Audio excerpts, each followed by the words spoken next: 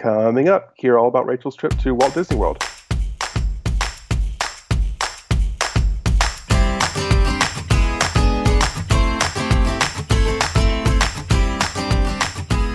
Welcome to this week's episode of To the Mouse and Back. This week we're really excited to have Rachel on to talk about her trip hold up. Yeah. This is my podcast. Yeah, but you told me that you wanted me to do the interview this time, so I'm doing the interview. Wait, so who's your guest this week? But you're my guest. Like, I'm the host this time. Oh, that's right. Oh, that's awesome. Oh, this is going to be so fun. All right, we're doing this? Okay. All right. I would like to apologize in advance because, we're recording this like fun little skit intro thing, and we've already recorded our interviews. Y'all, this is a long episode. I'm so sorry. I was so excited to talk about my trip. And when it's me doing the interviews, I'm like fussing at people and I'm like, you've got to pick up the pace. I'm sorry, this is too much detail. But like when it's me being the interviewee, there's nobody to tell me not to do detail. So I apologize in advance. So it's a long episode. I vote we get right to it. Let's do it. All right. Good evening, Rachel, and welcome to the show. Thank you. It's weird to be welcomed to my own show. Yes, this is kind of a bizarro evening here at To the Mouse and Back Pod. Yeah, but it's cool. Yes. Well, I know that you've been planning this trip to Disney World for a very long time and that you're incredibly excited to talk about it, and I know I'm excited to hear about it. To hear about the trip that you're going on. Yes, to hear about the trip that I'm going on that you've been talking about nonstop for weeks and weeks and actually months. Yeah, months. But before we dive in and actually talk about the trip, could you tell me a little bit about your Disney history? Yeah, what a great question, Mike. I can tell that you have diligently listened to every episode of this podcast. So some of the people who've listened to the previous episodes have heard a little bit about it, but I went to Disney World a couple times as like a really, really little kid, a couple times with my family again in middle school, and then I went once in high school with our music group. I played the cello, and my orchestra performed a little Christmas concert in Tomorrowland. And because I was first cello, they put a mic on my cello. And so all of the first chairs were kind of like piped throughout Tomorrowland. So, so you got to hear my music like that. So you're world famous. Tomorrowland, Disney World famous. World yes. famous. And I went once in college. And then, our first trip was last year with the girls who were 3.5 and 8 months old at the time. And it was a lot of fun, but my travel agent, bless her heart, before we left, she was kind of trying to like get my expectations set a little bit more appropriately, because I kind of had the like, in like the Disney World commercials where like there's always like a little kid who's like staring in wonder at the castle, and like the parents come up behind them, they give them a big hug, and everybody's just like, yay. And like that's kind of what I thought our trip was going to be like. And it was exactly like that, except instead of staring at the castle in wonder, she was throwing a temper tantrum. And instead of coming up behind her and hugging her, I was laying on the floor crying in the fetal position. So I remember that. Yeah. Yeah. So like, other than that, it was like dead on.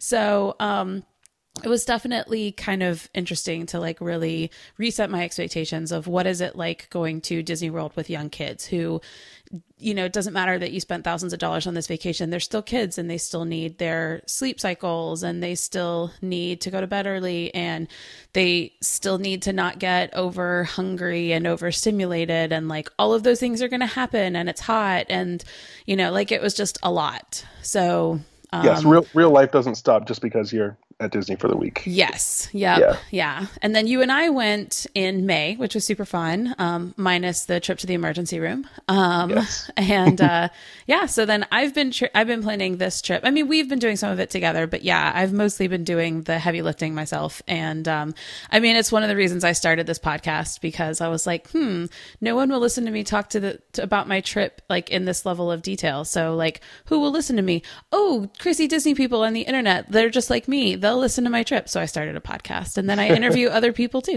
So yes, it seems to me that you get a lot of enjoyment out of planning Disney trips. So I'm very happy to kind of be the one to stand back and to let you kind of take the lead on figuring out, dining reservations and what days we're going to be at what park, and, early morning magic, and which days make the most sense to be where, and all that kind of stuff, because I feel like you love doing that. And that's definitely not my strong suit. So it works out very well for us. Yeah, it does. It's a good way to kind of delegate the work. I do the Yes. work and you do the enjoyment. Yeah, it works out pretty great for me. Yeah. Well, speaking of which, I can't even believe I'm really asking this as a question, but what is your planning style? Do you like to kind of play it fast and loose and play it by ear once you get in the parks, or are you the kind of person who's more likely to be getting up 60 days in advance to make those dining reservations and planning everything out on a spreadsheet? So my mom, I used to call her the vacation Nazi when we were kids, because she was like, when we went to Disney World, she was like, okay, we are going to be up at 6:30. We're going to be on the bus by 7 o'clock. And I was like, Mom, we're on vacation. I wanted to be like, let's just chill. Let's do whatever. But now that I know how much money this trip is costing, I definitely understand it a little bit more. I'm not really like this on every type of vacation. I mean, we're going on a Norwegian cruise next year, and the reservations open up 90 days in advance. And I'm like, oh, like the idea of trying to figure out where we want to eat when 90 days in advance of that is really stressing me out, because, on a cruise, I just kind of want to sit back and relax. But on a Disney trip, I definitely feel like I want to have more structure in place. Now, our trip last year really taught me that we can't have too much structure. I went in with like touring plans and everything, and I added it up, and we were there for 6 days, and I think we rode a total of 12 things. Of course, several of those we rode like 4 or 5 times. But I really kind of had to just like throw my expectations away and go a little bit with like, what are the kids feeling up to? With that said, I don't think you can go in with no plan at all, because then you just kind of like show up and you just are following the crowds, which means you're always in the crowds. And it definitely helps to have those dining plans figured out, try to make a pretty good estimation of, which parks are not going to be super busy, try to be there, so trying to have a plan in place, but being willing to just like throw it out the window if it's not working with how everybody's feeling. Exactly. Yeah, and I'm glad that you have that approach, because I feel like that's the perfect way to approach it, especially with younger kids. Because I think it's a recipe for disaster if you have no plan, but you have to be willing to be flexible and kind of roll with the punches. Yeah. So who all is going on this trip? Which kids are we taking? Well, I guess we should take both of them. You insist. So our 5-year-old Madison and our 2-year-old Eleanor. Okay, awesome. And I guess you can come too. Oh, I get to come too. Yes. Awesome. And what days are we going? What day should I be requesting off work here? So we're going to be going Saturday, December 1st through Saturday, December 8th. So it's going to be a total of 7 nights. How did you decide 7 nights, and where are we going to stay? So last time we did 6 nights, and I kind of liked what we did last time. We got there on a Sunday and we left on a Saturday. So it was nice that we had a weekend day on either end of the trip to get ready and then to recover. I decided this year to try to go an extra night, because when you look at, adding an extra day of tickets and stuff like that, like it's really just such a small amount. I mean, adding an extra day of tickets for all 4 of us, well, Eleanor's free, but so for all 3 of us, I want to say it was like $20 when you get to that point. I mean, it's a really small amount of money. So yes, obviously you're paying for another night of the hotel and another night of food, but we've already paid for the plane tickets and everything. So it felt like, let's do one more night. Let's try to do a solid week. And, we'll be able to tackle a little bit more when we're there. The date itself was actually recommended by our travel agent, who we've used on our last 3 trips. She said that going the first week of December is one of her favorite times, because you're not there for those crazy crowded holiday days, both, especially with Christmas and New Year's, but even Thanksgiving and the week of Thanksgiving. So you're kind of in between that. Schools haven't let out yet. So yeah, like there's still crowds there, of course, because it's Disney World and there's always crowds, but you're not contending with the out of school crowds, and the holiday decorations are up and the weather's a little bit more tolerable. So it was just kind of all signs pointed to it was a really good time of year for us to go. Okay, awesome. And what about the specific resort? Which resort are we staying at? So we're staying at the Contemporary. I really went back and forth on this. We had originally booked at Wilderness Lodge, and we had a room there that was one of the ones that has like bunk beds. And it occurred to me, this is going to work a lot better when our younger one's not in a crib anymore. So we decided to switch over to Contemporary. But Wilderness Lodge, especially around the holidays, is on my bucket list because everybody says that it's beautiful. But the Contemporary will be nice because it's walking distance to the Magic Kingdom, which is where we're going to spend, honestly, most of our time on this trip. Yep, definitely. I'm really excited about the contemporary that we finally settled on. Just to give your listeners kind of an insight, assuming you leave this in your podcast, I think you must have changed your mind like 17 times on Hush, what we're going to stay. hush. He's lying. It wasn't 17. It was It was 16 at the most. it was Wilderness Lodge and Polynesian and contemporary, and I think there was like one or two others that we even considered. And I know there was one like span of 2 weeks where you every 2 days or every 2 or 3 days you were like, I think I want to change to this one or that one. Lies. But I'm glad that we finally settled on contemporary because I'm really excited about that. All lies. Yeah, I changed my mind a lot. My poor TA or my poor travel agent, I would email her and be like, I think I want to change to this. And she's like, just tell me when you make up your mind. So. Cool. So we've got 7 nights and 8 days in the parks. So how did you decide what we're going to be doing during those days that we're there? So I went through and was really trying to find the best day to be at each park and get an idea of kind of, what made the most sense. What I ended up doing essentially is I used primarily the Touring Plans website. So I have a subscription to Touring Plans. I think it was $15 for the year. And it gives you, really detailed crowd calendar, including a park by park estimate for crowd levels. So I used that to try to get an idea of which parks were likely to be the least busy. What that primarily has you do is avoid all of the extra magic hour parks. When we went last time, we did go with the extra magic hour ones, theoretically to give us some extra time in the parks. But with young kids, it's just not possible to get there by 8 a.m. And then, so we would be getting there at like 8:30, 9:30. But then you've got all these extra crowds because you have all these people who either were there on time or did the exact same thing we did. They said, oh, we're going to go to Magic Kingdom because it's open an hour early and we'll get extra time. But then they can't get themselves moving. So they're getting there late too. So you're dealing with all these extra crowds. So we decided this time to really avoid that and try to make sure we were at the least busy park. So we have one day at Animal Kingdom that's really only going to be about a half day or 2/3 of a day. We have half a day at Hollywood Studios. There's just not a lot at Hollywood Studios right now. So we did not allocate a lot of time to that. We've got 2 days at Epcot. And then all the rest of our time is at Magic Kingdom. Most of that's going to be just, regular park time, but we're also going to the Christmas party. And I mean, if you look at our schedule, for the most part, I actually don't even have parks planned in the evenings. Most of our days I have the mornings planned, and then I maybe have a dinner in the evenings, but we've kind of left it a little flexible because we just don't really know what the kids are going to be up for. So I didn't want us to be overly committed in the evenings. Okay.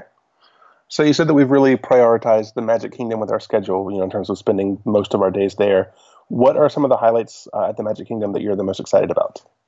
Man, I wrote these questions. You'd think I'd be more prepared for them. So first of all, I know this is ridiculous, but I'm really excited about Columbia Harbor House. I just think, hush, you're going to hear that a lot of these highlights are food related. I just think that Columbia Harbor House is it's one of the best quick service on property. And, they have lobster rolls there, which I'm sure I could get like 6 other places in the area here, but there's just something about eating them at the Magic Kingdom that's awesome. So I'm excited about that. We do have a fireworks dessert party, and this is not on a Christmas party night. This is on a regular, just a regular park night. I really wanted especially our older daughter to see Happily Ever After. She's never actually seen any fireworks shows because she hasn't really been old enough to stay up late on 4th of July.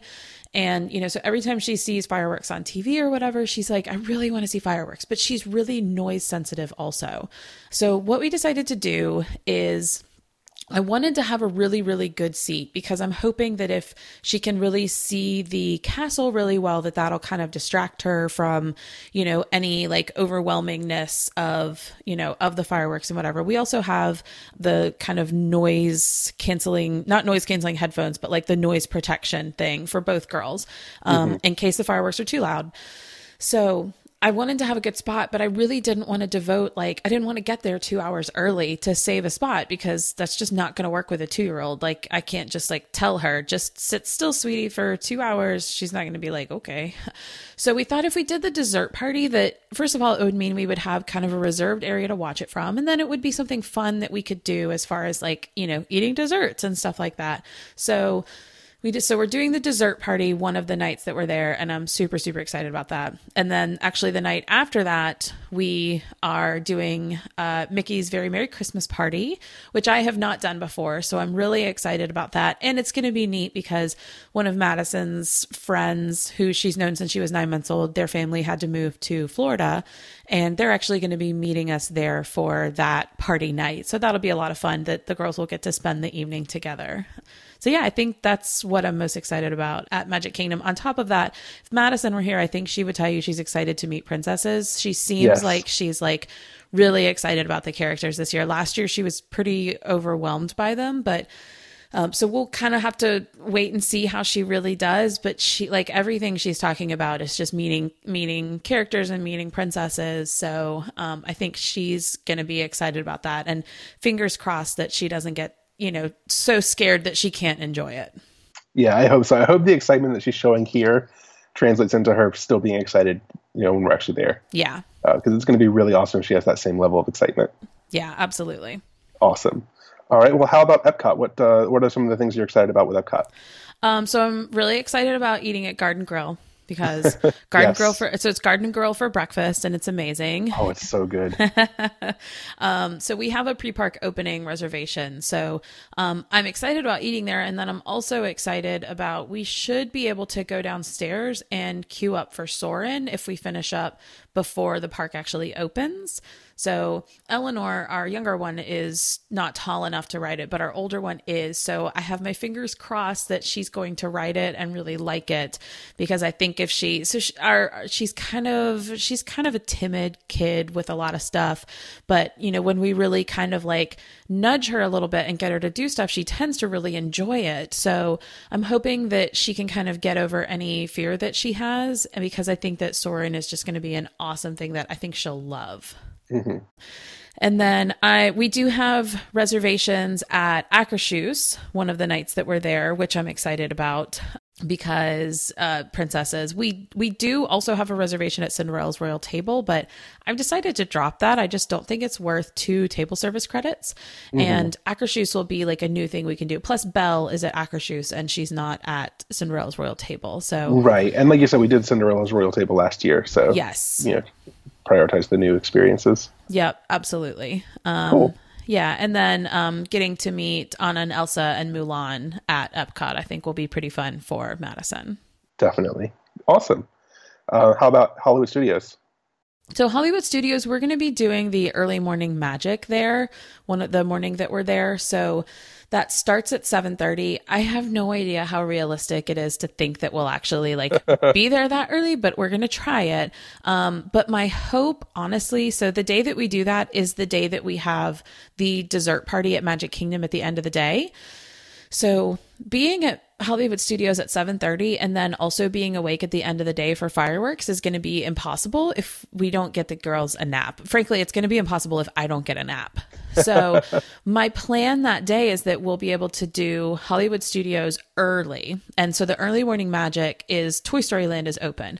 So we should be able to meet Buzz and Woody and Jessie and then be able to ride Slinky Dog Dash and Alien Swirling Saucers and Toy Story Mania, and then get some breakfast. And then at that point, it should be, you know, around 9:30. And the girls are not tall enough for Rock and Roller Coaster. There is no way we're getting our 5-year-old on Tower of Terror. Like, that would just be a recipe for disaster. Even Star Tours, I think, is going to be too intense. So really all that leaves is shows, and our 2-year-old can't sit through shows. So my plan at Hollywood Studios is to do the early morning magic, get our breakfast, then go hit up a couple of characters, possibly Olaf, possibly the Disney Junior characters, you know, Sophia, Doc McStuffins, So like I'm planning that we'll just kind of like hop around and meet some of those characters while all of the other families, my hope is that they're like rushing to Toy Story Land there in the beginning of the day. So if we can hit a couple of those characters and then leave, like if we can be leaving by 11 o'clock, I'll be happy, and then go back to the hotel, get some lunch, and put those kids down for a nap so that they can enjoy the fireworks that night. Awesome. And then finally, how about the Animal Kingdom? What are some of the highlights there? So Animal Kingdom, we have about 2/3 of a day in. So the day that we go to Animal Kingdom, we have reservations to see Hoop-Dee-Doo that night at 4 o'clock. Madison says she wants to ride Expedition Everest. Frankly, I'll believe it when I see it, but we have watched like the point of view videos on YouTube of that ride, like 20 times, and she's so excited to see the Yeti. Like she keeps talking about how she wants to see the Yeti. So again, I'll believe it when I see it, but if she actually rides Everest, then like that's going to be adorable. I'm also excited about the safaris. The safaris are just awesome. I wasn't even going to try Flight of Passage because although Madison's technically tall enough for it, it just didn't seem like something I thought she would really enjoy. So what I had done is I had gotten fast passes for all 4 of us to ride Navi River Journey. But then I felt like I really wanted to let you ride Flight of Passage because I have vertigo and motion sickness issues. So I don't know that I'm even going to attempt Flight of Passage, but everybody says like that it's just like this incredible attraction. So I was eventually able to switch one of our Navi River Journey fast passes to a Flight of Passage fast pass. So I'm excited for you to get to ride Flight of Passage and to see what you think of it. Yes, I'm very excited and very grateful for that. Yeah, I think that's going to be a lot of fun. Yeah, definitely. So, yeah. And then we have a couple of kind of non-park things that I am excited about. So I did mention Hoop-Dee-Doo, which we have not done Hoop-Dee-Doo before. So I'm really excited to try Hoop-Dee-Doo. And then we have 2 days that we've kind of planned some late mornings. So the morning after the fireworks and the morning after the dessert party, we don't have any parks planned that morning because it's possible the kids are going to wake up at 5 a.m. because sometimes when we put them to bed late, they wake up early because karma.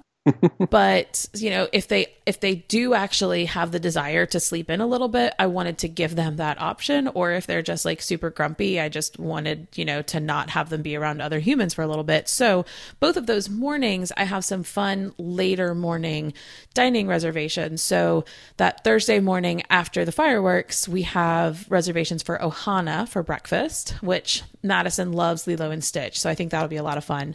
And then the next day we have later breakfast reservations at Trattoria Al Forno with Rapunzel and Flynn Rider and Ariel and Prince Eric. So I think those will be really neat, kind of different things for us to be able to try. So I'm excited about those too. Awesome. Cool. Well, it sounds like you've got a really solid plan going into the trip. Yeah, we'll see. My 2-year-old is kind of my wild card right now. Like, I'm sorry, our 2-year-old. I don't know what to expect with her. Like, she may just be like an absolute trooper and just be like loving everything and so happy, or she may just be a screaming little nightmare who does not want to ride in the stroller and does not want to do anything that we want her to do. Like, I really have absolutely no idea. She's the Russian roulette of this trip. I think that's a very apt metaphor too, because I really think that it's one of those things that it could go either way. Like on any given day, it really could be either way, either reaction. Really, and it's any given hour. Like, right, yes. She can be in this like perfect, amazing mood, and then like she shows you something and says help, and you help her, and she just like loses it and like falls to the ground, because when she says help, she actually meant don't help me.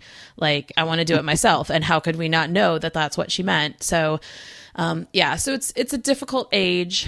I think it's probably just going to be a mixed bag with her. And, you know, some periods of time are going to be super fun and some of them are going to be very trying, but you know, whatever doesn't kill you makes you stronger, all that fun stuff. So. Exactly. Yep. Cool. Well, I know you're really excited to go on the trip. I'm excited to go on the trip too. And I also can't wait to come back and talk about it afterward. Yeah, it's going to be awesome. Thanks so much for this interview. You're such a great interviewer, Mike. Yeah, thank you so much for coming on the show.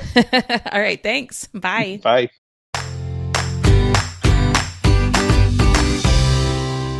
Welcome back, Rachel. I can't wait to hear all about your trip. Thanks. I can't wait to tell you all about it, which is going to be interesting because you were on the trip with me. Naturally, yes. I can't wait to remind you of all the things that we did because I took notes every night like a crazy person. Yes, meticulous notes. Yeah. Though some of them are less meticulous. Like the first couple of days are pretty meticulous. And by the last couple of days, I was like, and we went to Epcot. I don't know. So yeah. So we'll see as we go. Well, kind of first off, how did it go overall? Like, what were your impressions? How did it go overall? You know, I feel like it went really well. I mean, I know after we went in April of last year, there was a lot of disappointment. I mean, it was still a great trip last year, but, you know, Madison was 3, Eleanor was 8 months old, and like the trip was nothing like I had imagined it would be. Like it was way more temper tantrums. And, you know, by like the fourth day, we were just like, you know what, whatever. Like, what do you want to ride? That's fine. You want to ride Dumbo 5 times? Who cares? Yeah. But I felt like this trip was just a lot closer to that like perfect Disney trip that I had in mind. And the kids were just, they were really good overall. Right. And I mean, there were still temper tantrums, but it was nothing like what it was the first time around. And I think maybe part of that was that we were going into it with different expectations, but also that they just both did a lot better than they did on our first trip for sure. Yeah. And like the temper tantrums we did have to deal with were like, you know, a short-term thing. And maybe it was just because they were tired, you know, they kind of had like an off evening. It wasn't just like, okay, today is going to be one giant temper tantrum where you're going to refuse to do anything. Like there was none of that. Right. Yes. So. Yeah, it was all short-lived kind of thing. Yeah. All right. Well, I guess let's just kind of dive right in and start going through the trip day by day. Yeah. So our first day, December 1st, our arrival day, luckily we had a direct flight. So it was a little interesting because we didn't have a stroller. We, you know, had one from Kingdom Strollers that was delivered to the hotel, but we didn't have one in the airport. So like trying to drag the kids through the airport was a little tough, but I think getting to Magical Express was our first, like, we've never used Magical Express before. And I don't really know that I had any specific expectations. Did you have expectations of what that process would be like? I expected it to be magical. Yeah. or express. And like, or express. Neither of those were true. It was like monotonous, long time. Like that's what it should have been. Like that's what they should call those buses. Because I mean, I think it took us 20 minutes just to get through the like cluster line of like getting to somebody who can scan your Magic Band to tell you which additional line to go through. Like just doing that was like awful.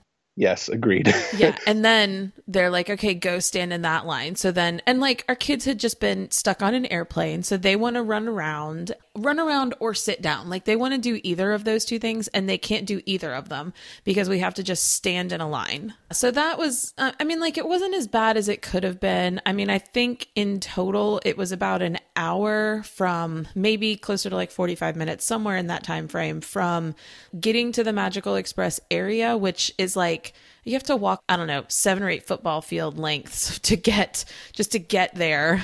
It probably wasn't that far, but it felt that far trying to take a 2-year-old and a 5-year-old. Yeah. And then to actually like get on the bus. And then once we got on the bus, we had to go to Wilderness Lodge first and then the Contemporary. So it was about 4:00 and our flight had landed about 2 and it was about 4:00 when we got to the Contemporary. So it wasn't as bad as it could have been.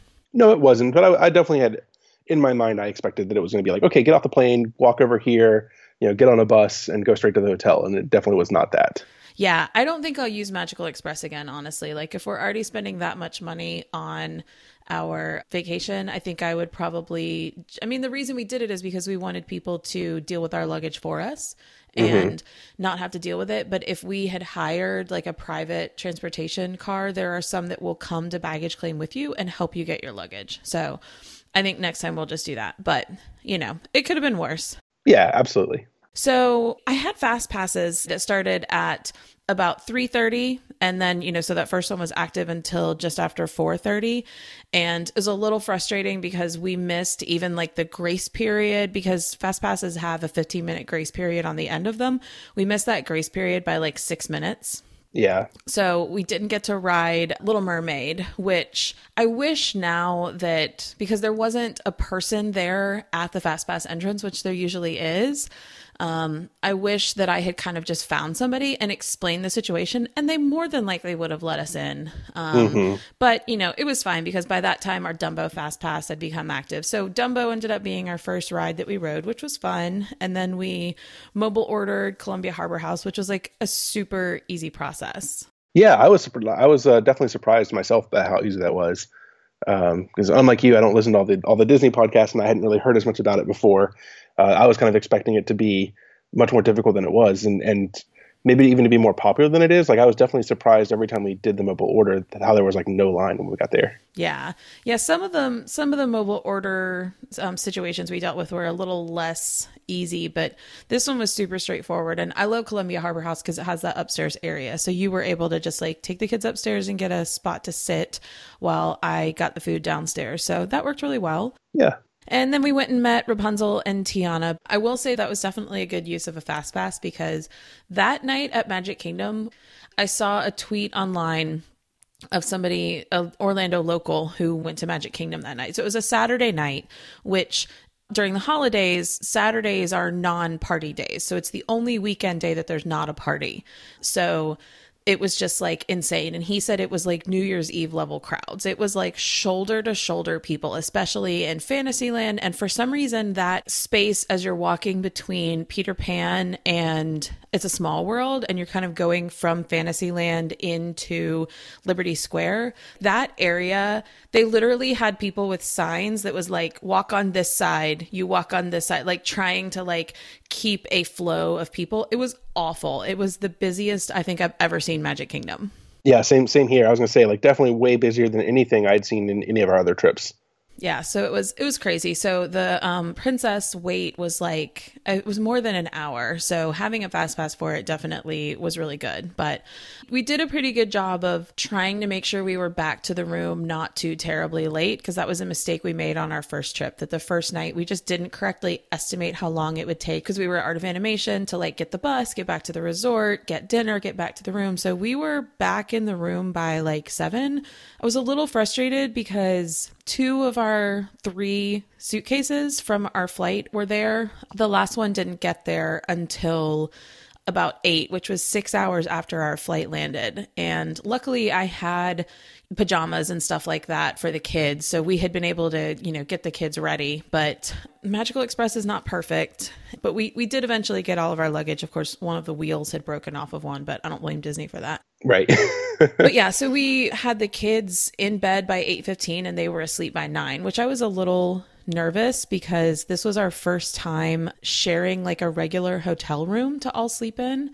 And so we had Madison on the daybed and Eleanor in a crib, and they were asleep by 9 and they like actually slept through the night. So I was happy with that. So it was an exhausting first day, but it was good.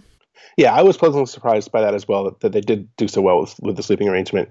But yeah, it was an exhausting day. And I don't know about you, we actually haven't talked about this much, but I definitely at this point in the trip was starting to wonder, like, is this actually going to go well? because it had been such an exhausting day and Magical Express hadn't gone well, and the kids had no energy for any of the things we really did that first night. And, we got back and, like you said, we were missing a suitcase and the wheel was broken off of one of the other ones. And I was feeling kind of overwhelmed and stressed and like not sure that the trip was going to go well at this point. See, whereas for me, our first trip with the family last April, so it was our first day, we drove. So we had left at 3 a.m. I had been awake since 1:45 a.m. after going to bed at 12:15 a.m. So I'd only gotten an hour and a half of sleep. But I was just like too excited. So I had gotten hardly any sleep. We'd been in the car. It took us 12 hours to drive there. We got there. We took the bus to Magic Kingdom. And again, like I said, we completely underestimated how long it would take. So, I mean, it was like 8:30 before we were even back in the room. We were trying to have the girls share the living room. And you and I were in the the like bedroom part of the suite. And Eleanor at that point, her bedtime was like 6:30. So it's like 8:45 and she is screaming because she's overtired. Madison is crying because she's in the room with Eleanor and Eleanor is screaming. I am exhausted because I'm going on an hour and a half of sleep. And I was laying in our bed crying, going, why did I think this was a good idea? So I do remember that very vividly. Yes. So that was our first day of that trip. So like this one, I'm like, we have 2/3 of our luggage and the kids aren't like shrieking. This is a great day. So I was actually starting to be like, maybe this won't be as terrible as the last trip. Mm-hmm. So yeah, by comparison, for sure. Yeah, it was a lot better. So how did the second day go? So second day, the morning was Magic Kingdom and the evening was Epcot. So Eleanor woke up at 6:04 a.m., which was early, but I was worried it was going to be like 4 o'clock in the morning that she was going to wake up and be ready to go. So we were actually able to like kind of gradually get up and get moving. And Magic Kingdom had a 9 o'clock opening and we were there by 8:40, which I was very happy with. It, helped that we were walking distance. I loved being walking distance to the Magic Kingdom. Yes, that was really, really awesome. Yeah. Like that was far and away my favorite thing about the Contemporary is just being close enough that we could, it was like a 10-minute walk, maybe 15 if we, went really slowly. So yeah, so it was really nice that we didn't have to get on a bus or the monorail or anything. So we were in Magic Kingdom by 8:40. We had Be Our Guest breakfast reservations that morning, but not till 9:50. So the kids were a little hungry. So we stopped at Main Street Bakery, aka Starbucks, and got some coffee and a couple of treats for the girls. So being at Magic Kingdom at Rope Drop is amazing. Yes, that's true. After the night before was just like, wall to wall people. Madison wanted to ride Ariel because we hadn't gotten to ride it the day before. So we, kind of cut through like the edge of Fantasyland around Teacups and we're kind of going behind Seven Dwarfs Mine Train. And we turned that corner and there were no humans anywhere. There's just like a straight shot. It was amazing. Up, yeah, like between Seven Dwarves and Ariel and like, towards Gaston's tavern. There's no people. Like it was such a change from the day before. So I know that, lots of people aren't morning people and whatever, but man, getting there early, especially like I have anxiety and I hadn't really kind of been able to put my finger on how much that affected me until I was listening to our friend Danny, has a podcast called Average Disner. Danny's been on the show a couple times and he and his girlfriend did an episode about dealing with anxiety when you're in the parks. And I listened to that just a couple days before we went on our trip. And it is so true. And like when, the night before when there were so many people, I just like felt like the world was constricting around me, and being there when there are so few people, that's not an issue. So that was really, really nice. So we rode Ariel, and then we rode Ariel again because of course. Right. Be Our Guest breakfast. I'm interested to hear your thoughts on this as well, because a lot of this stuff, like, we talked high level at the end of the day, but we didn't like dissect it at this level. So it'll actually be kind of cool to hear what you think. Yeah. I thought, so like the experience as a whole, the food was good, but we had dinner there on our last trip. And I have to say the like quick service nature of breakfast was kind of just a little like chaotic to me. It was definitely chaotic. Like even just like from the moment we got there, that it wasn't clear where to go and there was no one really directing us. And there were just, tables everywhere with people sitting. Finding a table was awful. Like we had to go, there was nothing in the main like ballroom area. There was nothing in the West Wing. There was one table that they were clearing off in the like library or whatever that's called. So we had to just kind of wait for that. So, I mean, it was just, and this was 9:50. So like, it's not even like 9 a.m. right as the park is opening. I don't know. And then the food took a while to get there. So the food itself was really good. And, we were on the dining plan. So it was a really good value for a quick service credit. And actually what we did, there's no differentiation between kids meals and adults meals with quick service credits. There is for table service, but not for quick service. And because we have a 2-year-old, she is Mickey's guest, if you will. And so, we didn't have to pay for tickets and we didn't have a dining plan for her. But if we had wanted a separate meal for her, we would have had to just use one of our credits or pay out of pocket for it. So we just got 3 adult entrees. We got two of the like Gaston's Feast and then another one with the like cronut or whatever. And between that and the plate of pastries that you get, we just kind of split that 4 ways. So I felt like it worked really well. And I thought the food was really good.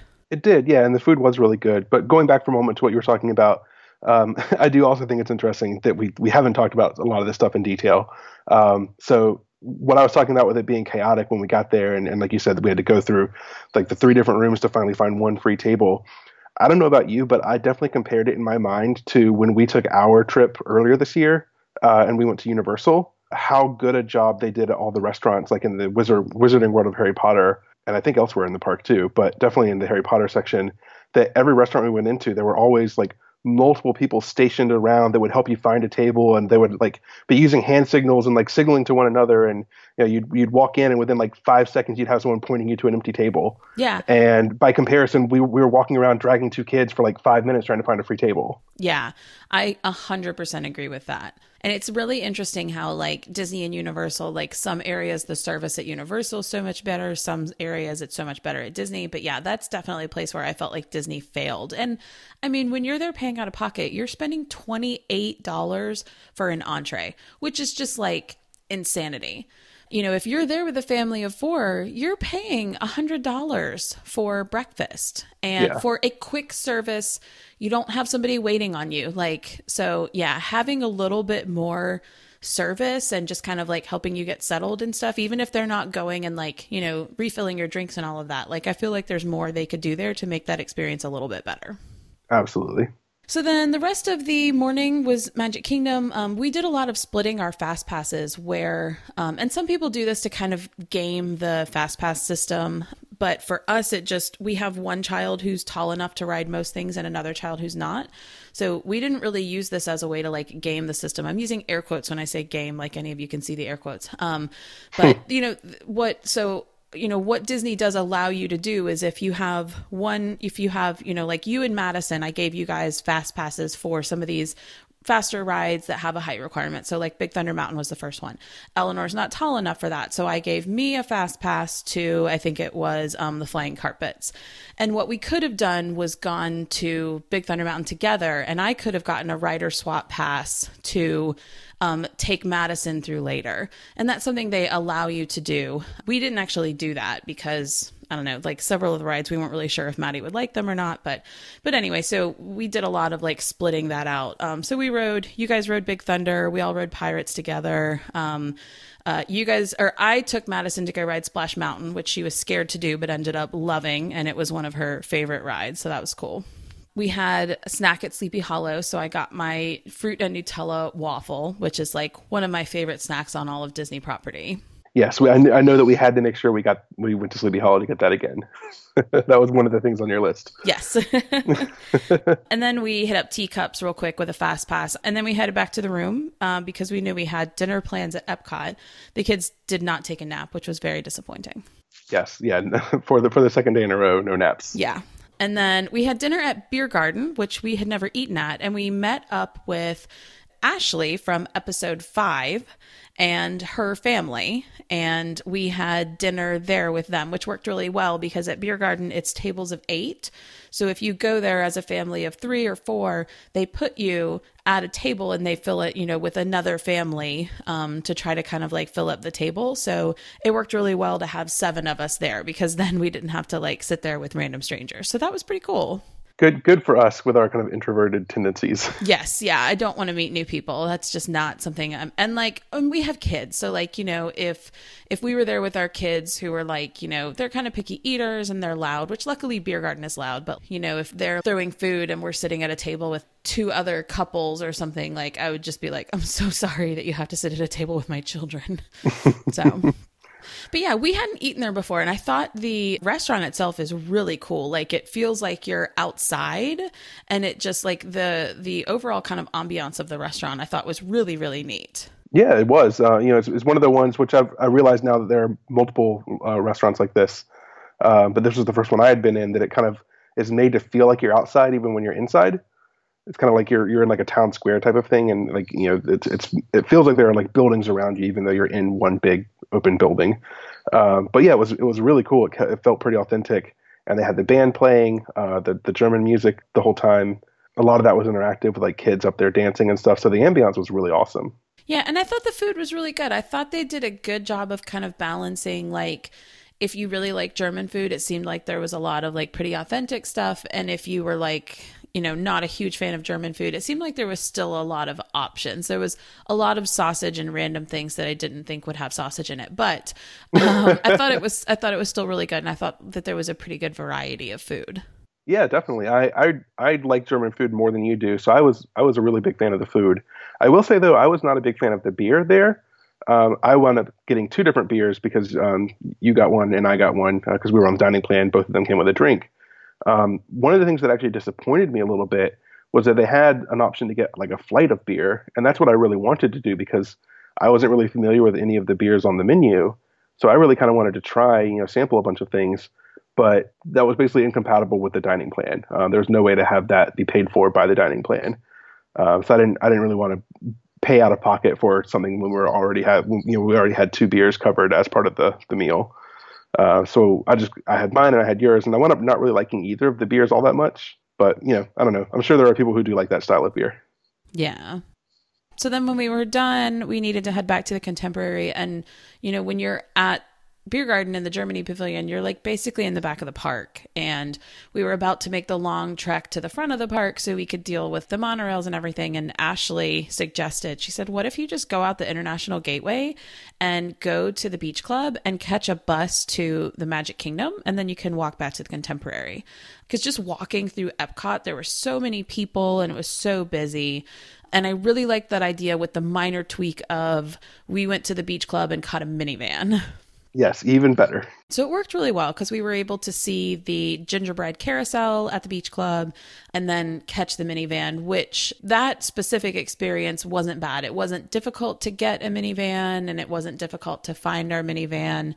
The process of getting the car seats installed was, it definitely took some time, but it was really quick. And I was really impressed because we took a minivan a couple times and every single time they asked, like they would point at our older daughter who's really tall and they were like, is she 6 or older? And we were like, no, she's 5. And they said, oh, okay, cool. She needs a booster seat. Like, it's clear that they were very familiar with the laws in Florida and just overall safety. So they were very knowledgeable about what they needed at what age and how to install it. And I thought that was really cool. Yeah, definitely. So then we headed back to the hotel and got some much needed sleep. Awesome. All right. So day 3, how did that go? So day 3, I've heard people talk about the 3-day wall before of when you go on any trip, but especially Disney, like a go trip like Disney, that by the 3rd day, because, the first day you're just like really excited.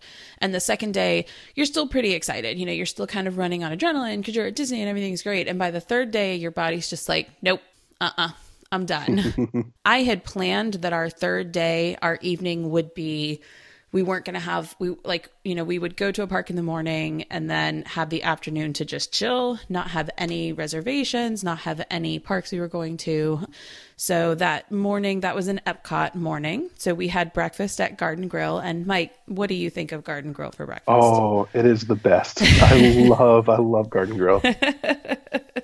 So this was our 3rd time eating Garden Grill for breakfast. And then this time we had pre-park opening. So our reservation was for 8:15, but we were able to get there by about 5 after, and they seated us then. I will say if you have motion sickness, ask to sit on the outside ring because those outside booths. So for those who don't know, Garden Grill, the restaurant actually rotates and you're looking out over the Living with the Land ride. So it does move as you're eating. And our first time we ate there, we sat in, there's basically kind of an inner ring of tables and then an outer ring of booths.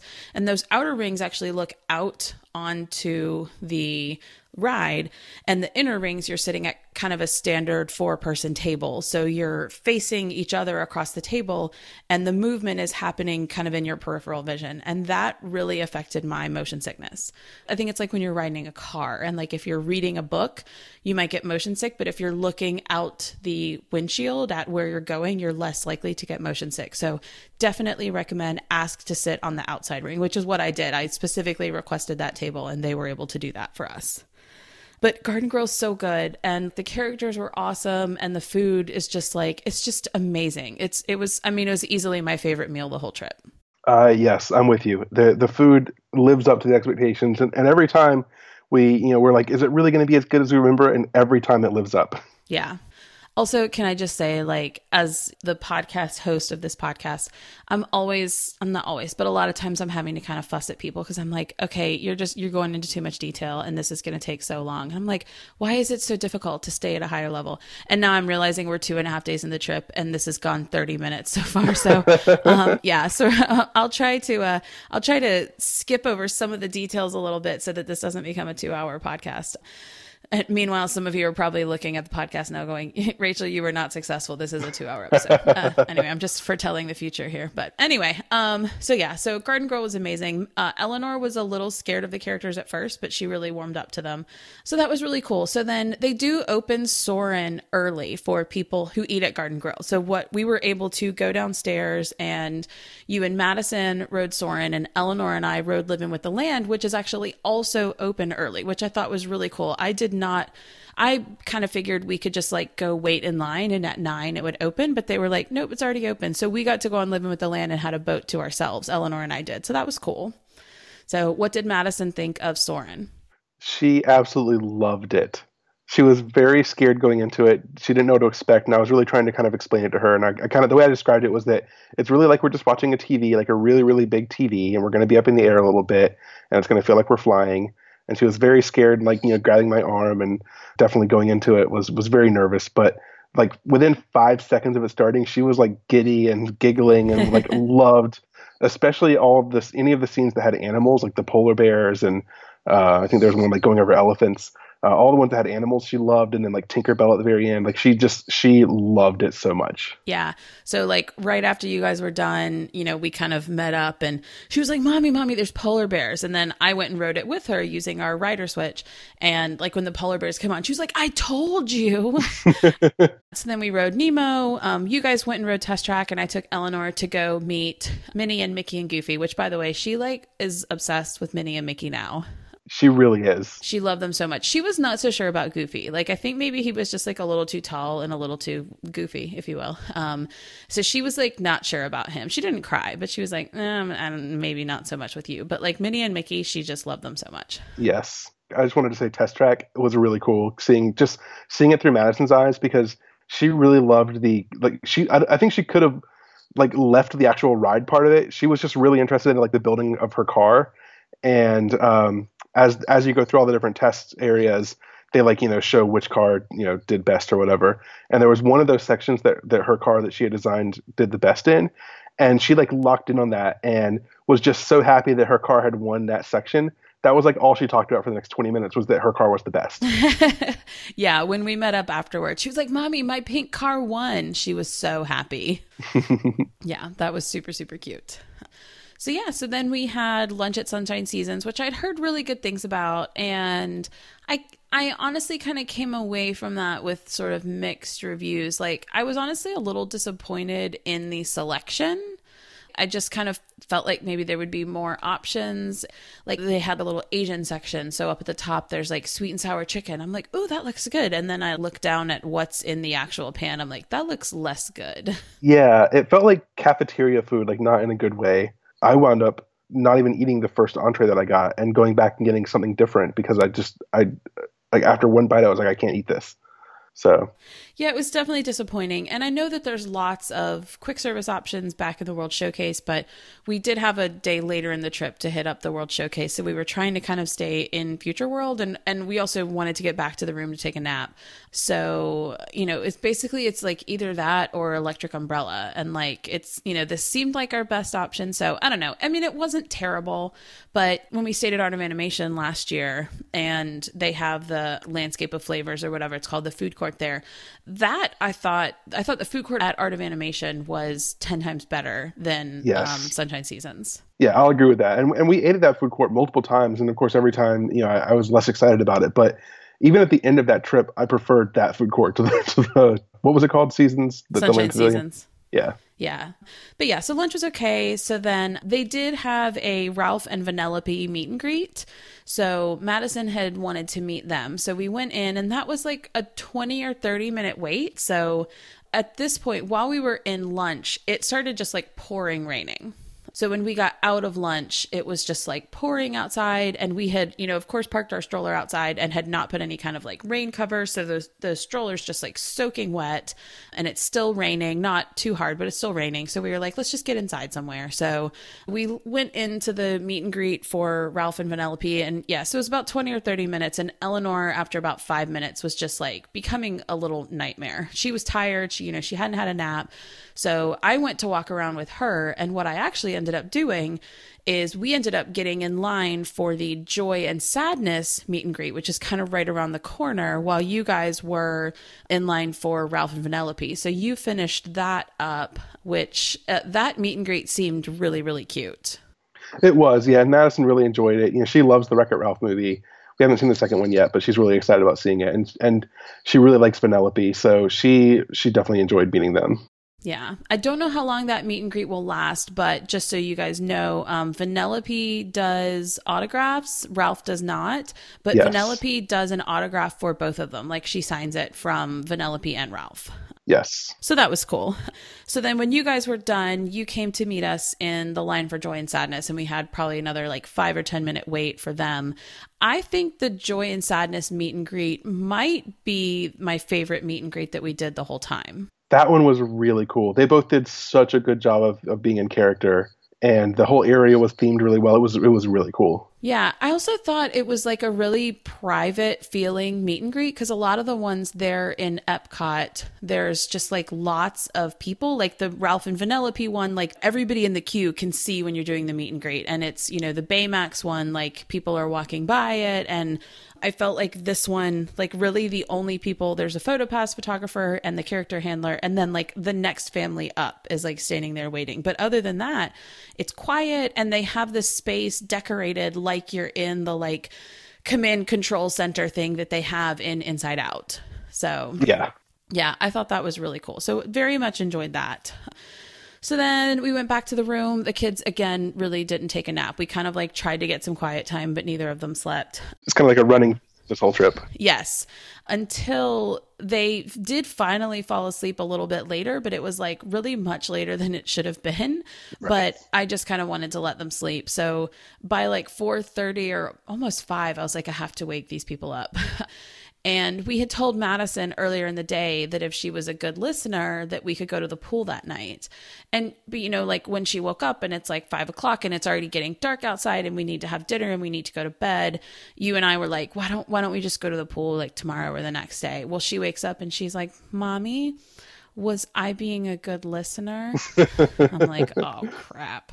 And I was like, yeah, you totally were. So we'll go to the pool in like 2 days. And like, she was having none of that.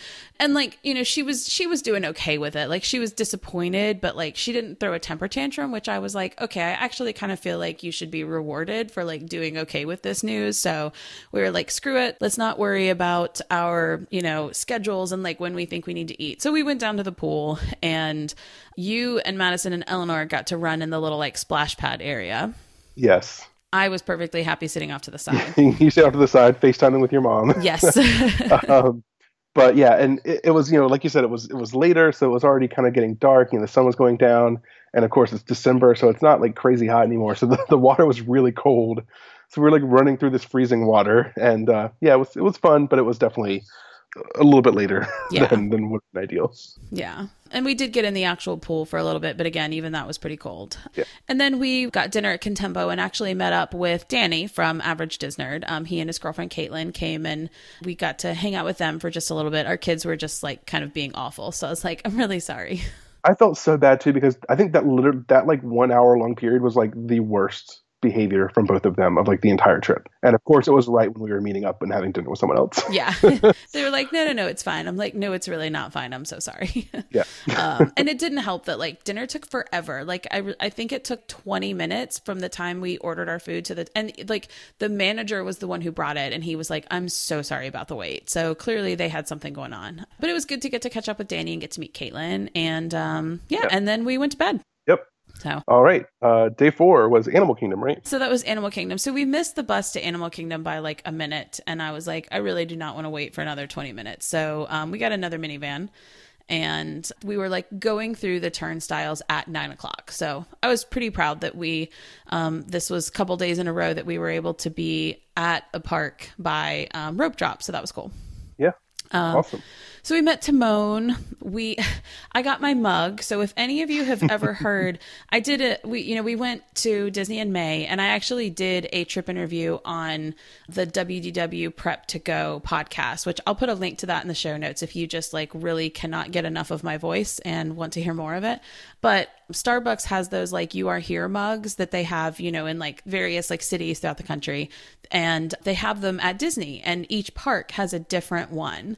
And I was collecting one. I wanted to get one at each park. And the last day of our trip, I had a vertigo issue and basically collapsed in the lobby of the beach club, had to go to the emergency room in an ambulance. And that was our Animal Kingdom day. So I did not get to get my Animal Kingdom mug. So that was very, very disappointing. So I finally that morning got my Animal Kingdom Starbucks mug. So that was very exciting.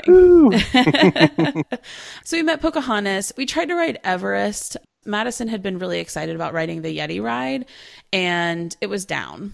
And we ended up kind of like walking by it because I wanted to see like, were they running empty trains? And if they were, I was like, okay, that's a good sign. They were not running anything on it. And I went up to one of, they had like people up front, and I was like, it's closed. And he was like, yeah. And I said, is it going to be closed for a while? And he kind of looked around and he was like, yeah. Which I appreciated, like I know people all the time are like, how long is it going to be closed? And they're like, I can't tell you. But I appreciated that he was like, it is not going to be opening anytime soon. So do not waste your time waiting around. So that was nice. So we went to Dino Land. Speaking of anxiety, if you have anxiety, please avoid Dino Land. Like they literally pay people to shout at you in all those little like carnival booth things. They're like, come and get it. I'm like, can you tone it down? I don't like more noise than we need. So Dino Land, it's designed for reasons that I can't comprehend. It's designed to feel like a cheap traveling circus state fair thing. I don't know. Some people love Dino Land. I thought it was awful. I liked Dino Land just fine. I don't share your feelings of hatred toward it. I mean, we didn't want to spend a bunch of time there because I know that you were not really enjoying yourself, but I thought it was fun. Yeah, it was all right. I mean, they're like, hey, look, it's Dumbo, but with dinosaurs. And hey, look, like here's a roller coaster that looks like it was disassembled by carnies yesterday and is definitely going to make you throw up. And yeah, I was just like, can we leave? Like, how quickly can we get out of this area? Right. We basically rode the one Dumbo like ride, which I forgot what it was even called, and got the kid's face painted and then left. Yeah, that was it. So then we did the Maharaja Jungle Trek, which was cool, and used our Fast Pass for the safari.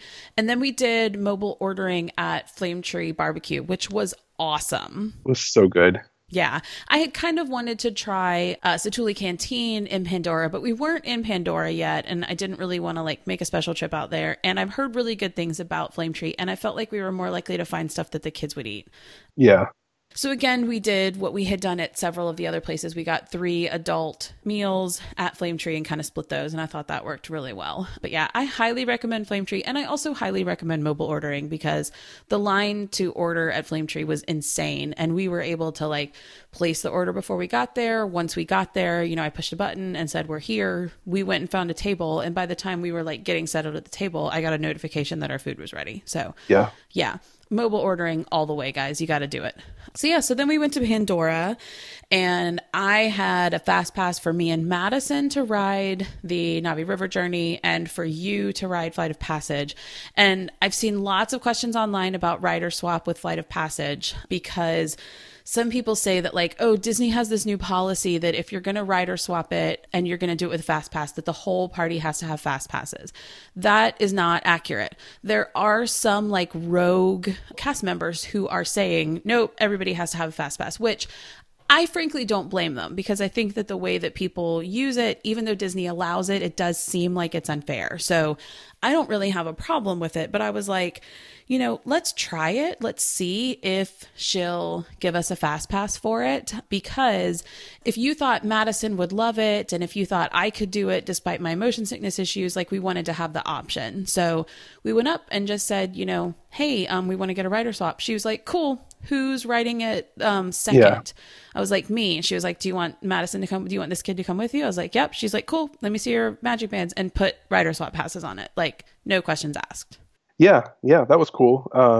Yeah, so I did write it. Like you said, you got the writer swap for you guys to potentially write it, but the first time through it was just me, and I thought it was awesome.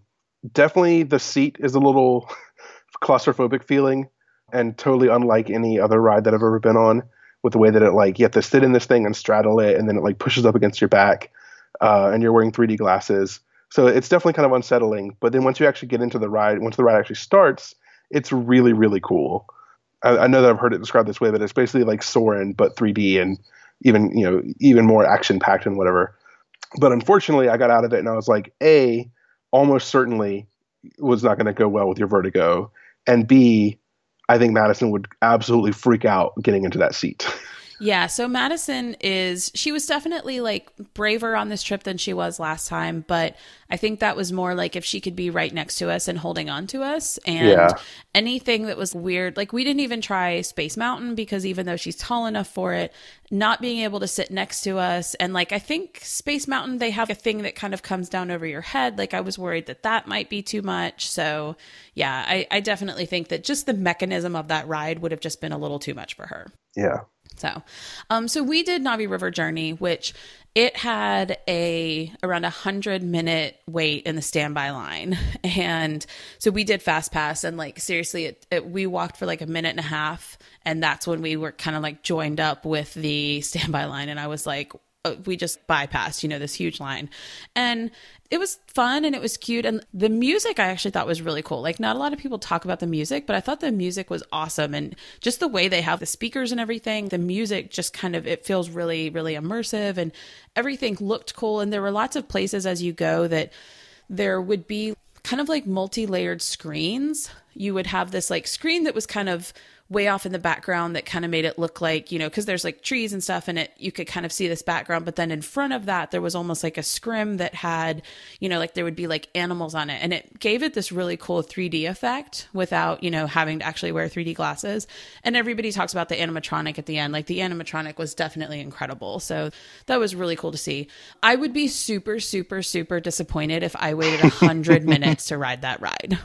To me, it definitely would not be worth that. But yeah, I mean, it was definitely enjoyable, and the kids were both a little scared because it's really dark, but they got over that and they thought that was pretty cool. So yeah, so we had an Anytime Fast Pass because Everest had gone down. So we decided to use those Anytime Fast Passes to ride the safari again. We kind of let Madison pick what she wanted to do. Of course, we found out later that I think probably within 5 minutes, either plus or minus, of us scanning our fast passes for Safari, that Everest had opened.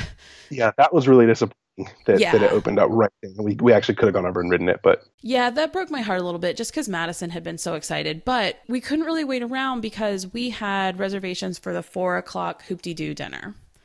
So it wasn't the kind of thing that we could have just waited and waited and waited. We were we really need to ride something and then leave. Because at this point It was 2:00 or 2:30 or something like that. So we were we need to just ride something and leave.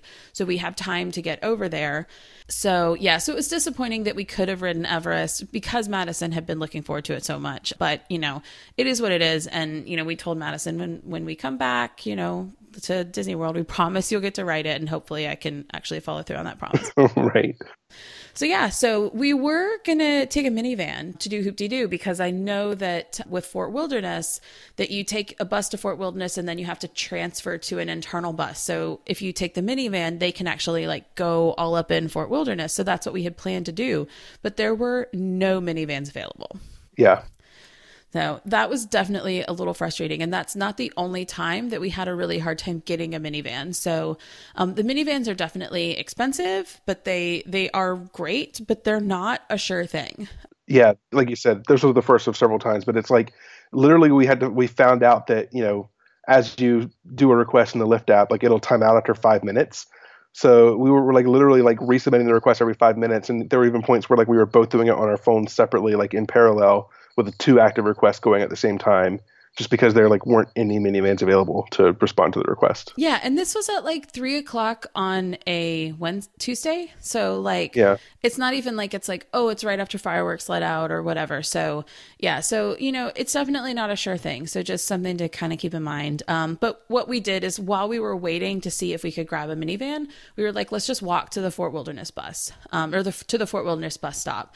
And luckily, a bus actually came pretty quickly. So we were like, let's just get on the bus. So this was actually our first time on a Disney bus this trip, which is kind of cool staying at the Contemporary that we were able to avoid the buses that much. But yeah, so we went over to Hoop-Dee-Doo. We got there a little early. We had a great table, which was really nice. We were like not the front row in front of the stage, but we were one back and like pretty much in the center. So the seats were great. Yeah, they were. What was your overall impression of Hoop-Dee-Doo? Well, I thought the food was pretty good. The show is, of course, kind of silly, and it's not trying to be serious. It's trying to be a silly show. So for what it was, I liked the show. It was kind of cute. And I did get dragged on stage at the end. You did. So that was fun. Yeah. So I don't know if you want to talk more about that, but they kind of came around and asked if I wanted to go up on stage, and I really kind of didn't, but you talked me into it. And by talk you into it, you mean that I went, yeah, he'd love to go up on stage. Yeah, exactly. I gave you no choice. And I gave you the icy stare, but then I went ahead and went up on stage. And I apologized as soon as you got off stage, because I was like, I realized 5 seconds after I did that if you did that to me, I would be fuming. So I'm very sorry. Yeah, so like I thought the food was good, but not just amazing. Yeah. And I thought the show was cute, but again, not just amazing. I did think it was kind of interesting that of all of the like places in Disney, there was a lot of double entendre type adult humor. Yeah. Nothing obviously that was R-rated, not even really anything that was like PG rated, but just lots of things that I'm sure went way over the kids' heads, but that was like, that is just like straight up an adult joke if you know what they're actually saying. Yeah. So that was a little surprising, but like I didn't care, again, because like the kids are either not going to get it or they're going to be old enough to get it, and who cares? Yeah. I definitely think though that like I liked the food okay, I liked the show okay, like I said, but the Hoop-Dee-Doo review is probably one of the first things I would have dropped from our trip if you asked me like what things would you not want to do? Yeah. Just because it wasn't just outstanding, and it was a hike to get over there and to get back.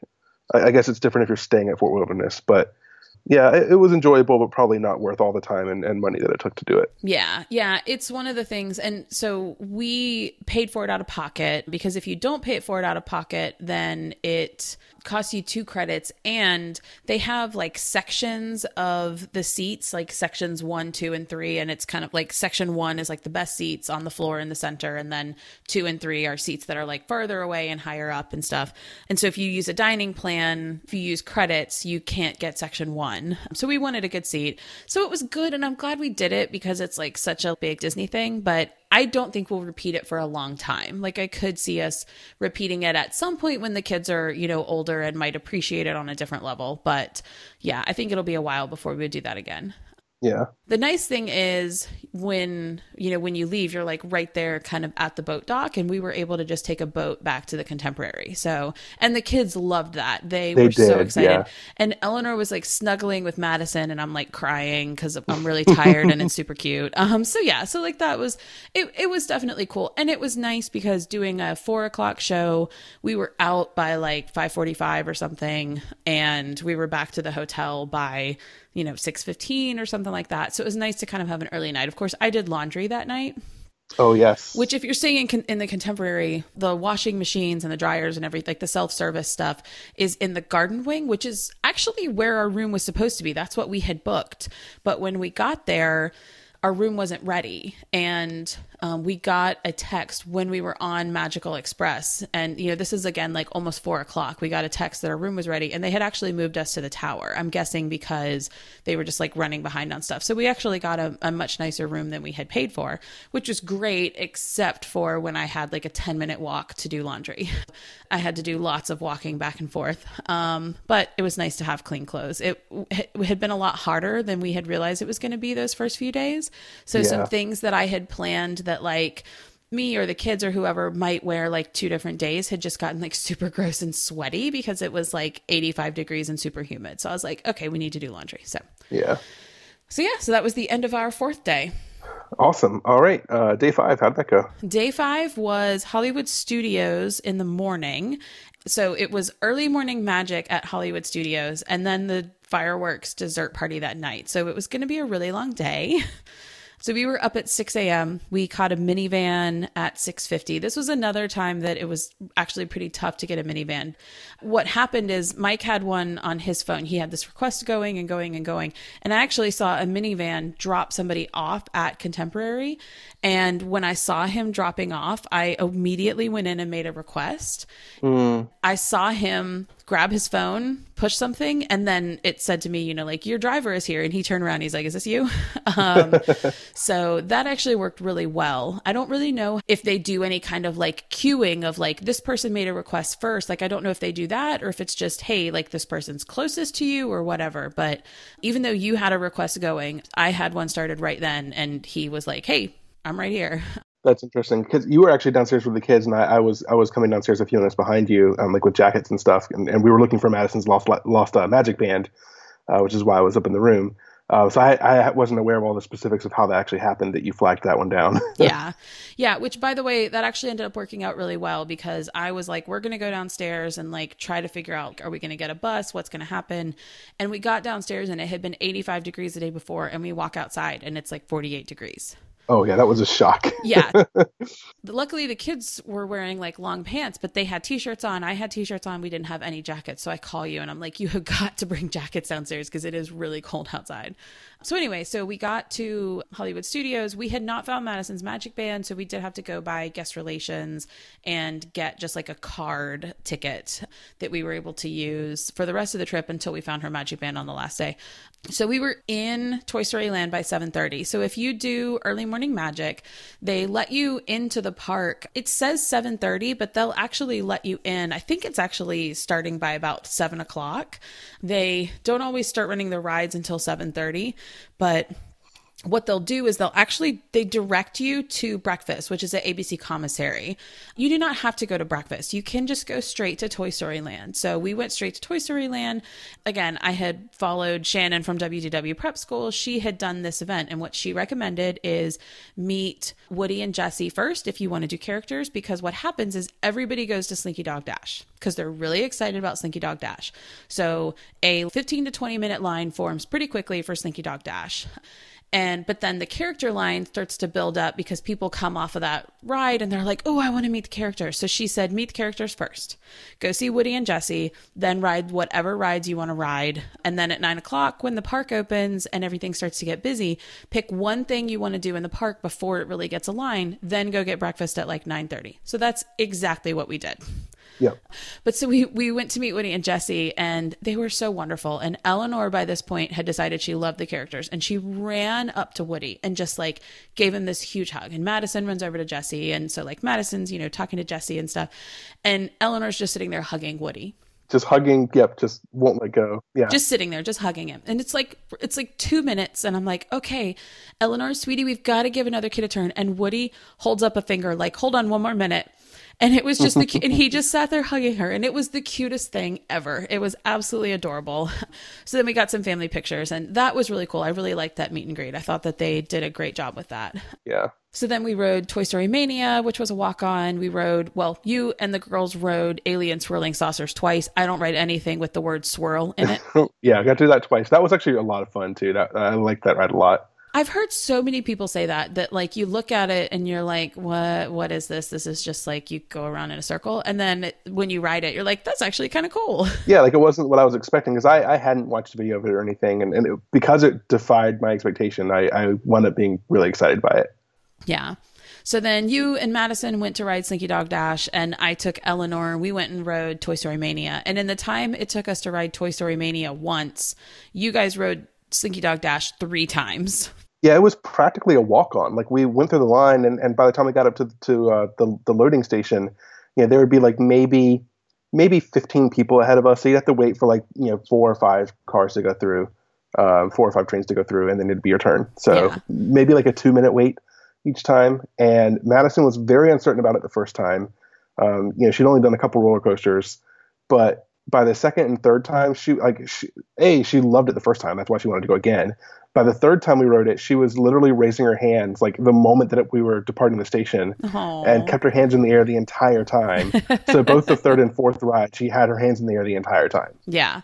The fourth ride was rough because by the time you guys got off the fourth time, the crowds from just regular park opening were there, and suddenly the wait time shot up to like 90 minutes. Oh, it was incredible. Like seeing the influx of people was amazing. Yeah, it was insane. And I was actually really impressed with how well the cast members handled that, because you kind of expect it to just be this like mad dash, and like suddenly it was like you just like look up and there's this like well organized line.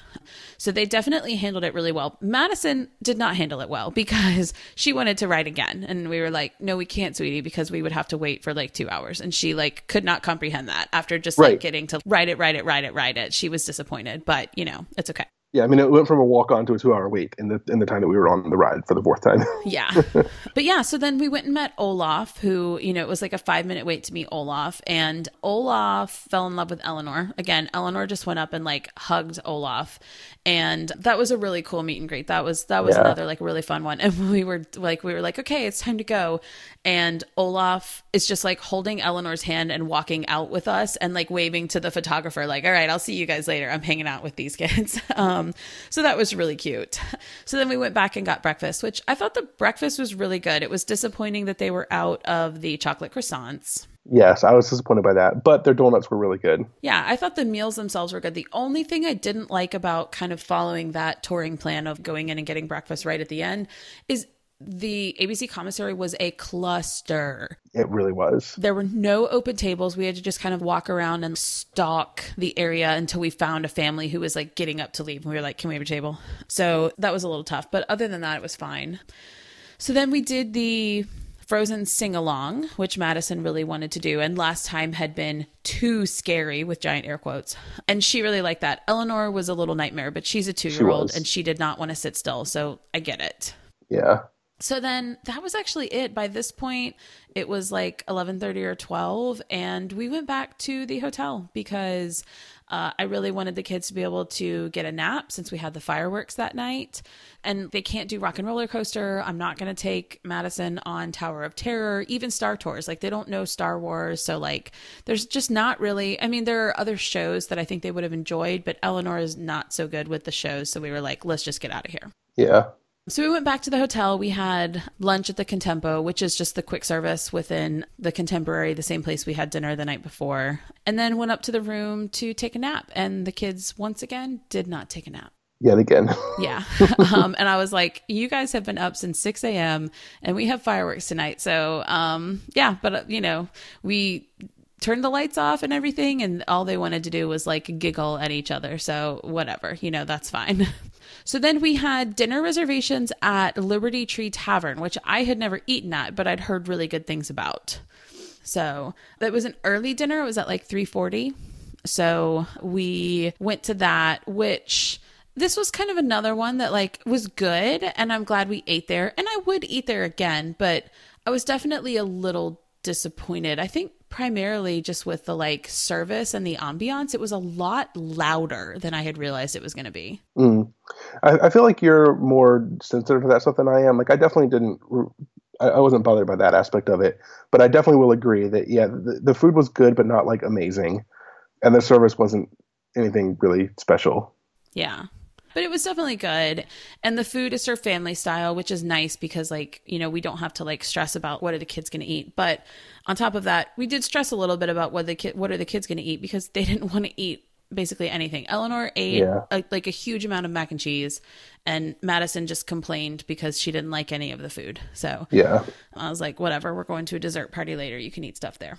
Yeah, I will say though, you got the drink that you got, because of course we were on the dining plan, so everything came with an alcoholic drink. And you got, I forget what it was called, but it was like a hot apple cider, like alcoholic drink. And it seemed like you didn't really care for it, but I loved it. It was like one of the best things that I had on the trip. Really? Yeah. So, we're on the dining plan, and the meals do come with an alcoholic drink now when you're on the dining plan. So I kept feeling like I needed to order alcohol to make the dining plan worth it. And then I would have a sip of it and my stomach's like, nope, you have not had enough water today and you've been eating nothing but carbohydrates. I am not dealing with this alcohol. Like it never agreed with my stomach. There were multiple times on the trip that I did that. So by the end I was like, I am not even going to waste my time with this. The thing I didn't like about that is it was served hot and it's in like a glass, like a pint glass, and it was hot. And I'm like, I can't hold this without my hand getting burned. I will agree with you there. Like, I mean, it sat on the table for like 10 minutes before I even started drinking it, and it was still hot. Like, it was still uncomfortably hot 10 minutes later. Yeah, I was like, I need a Starbucks cardboard sleeve for this glass before I can use it. Yeah. So anyway, so then we went and rode the Tomorrowland Speedway, which we had a fast pass for. And after that, the line was pretty short for the carousel. So I asked you to take the kids to the carousel so I could go sit somewhere quietly and just like stare at my phone for 10 minutes. Cause I had basically kind of been like in a room with you guys, but specifically with the kids for like 5 straight days. And I was like, can I just have 10 minutes to just check out? And you graciously granted me that. So that was nice. You're welcome.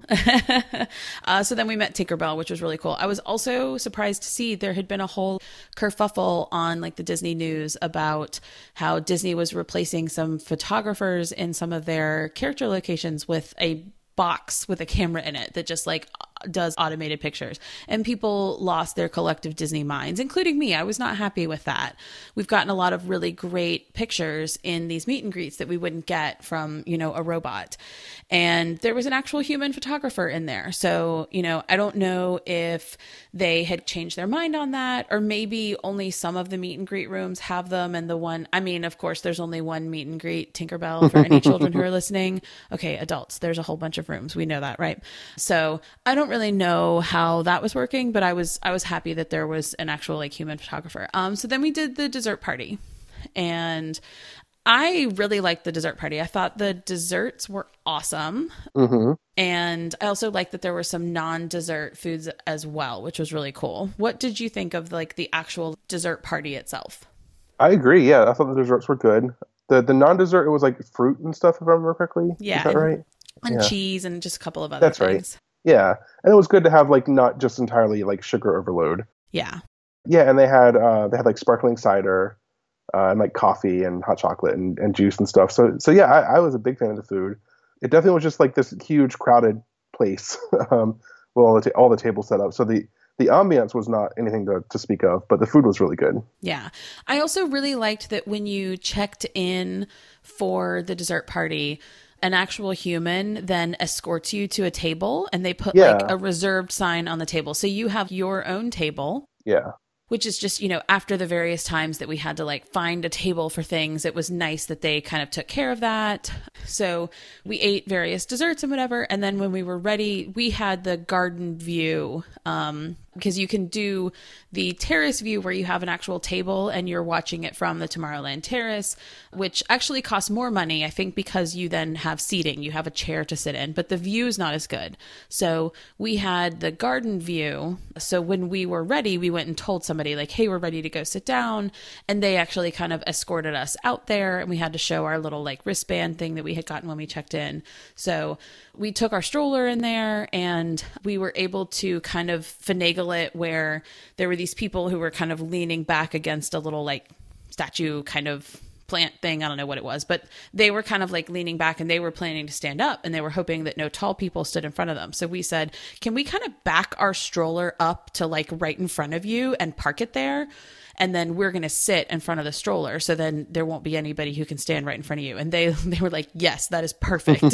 So that actually worked really well.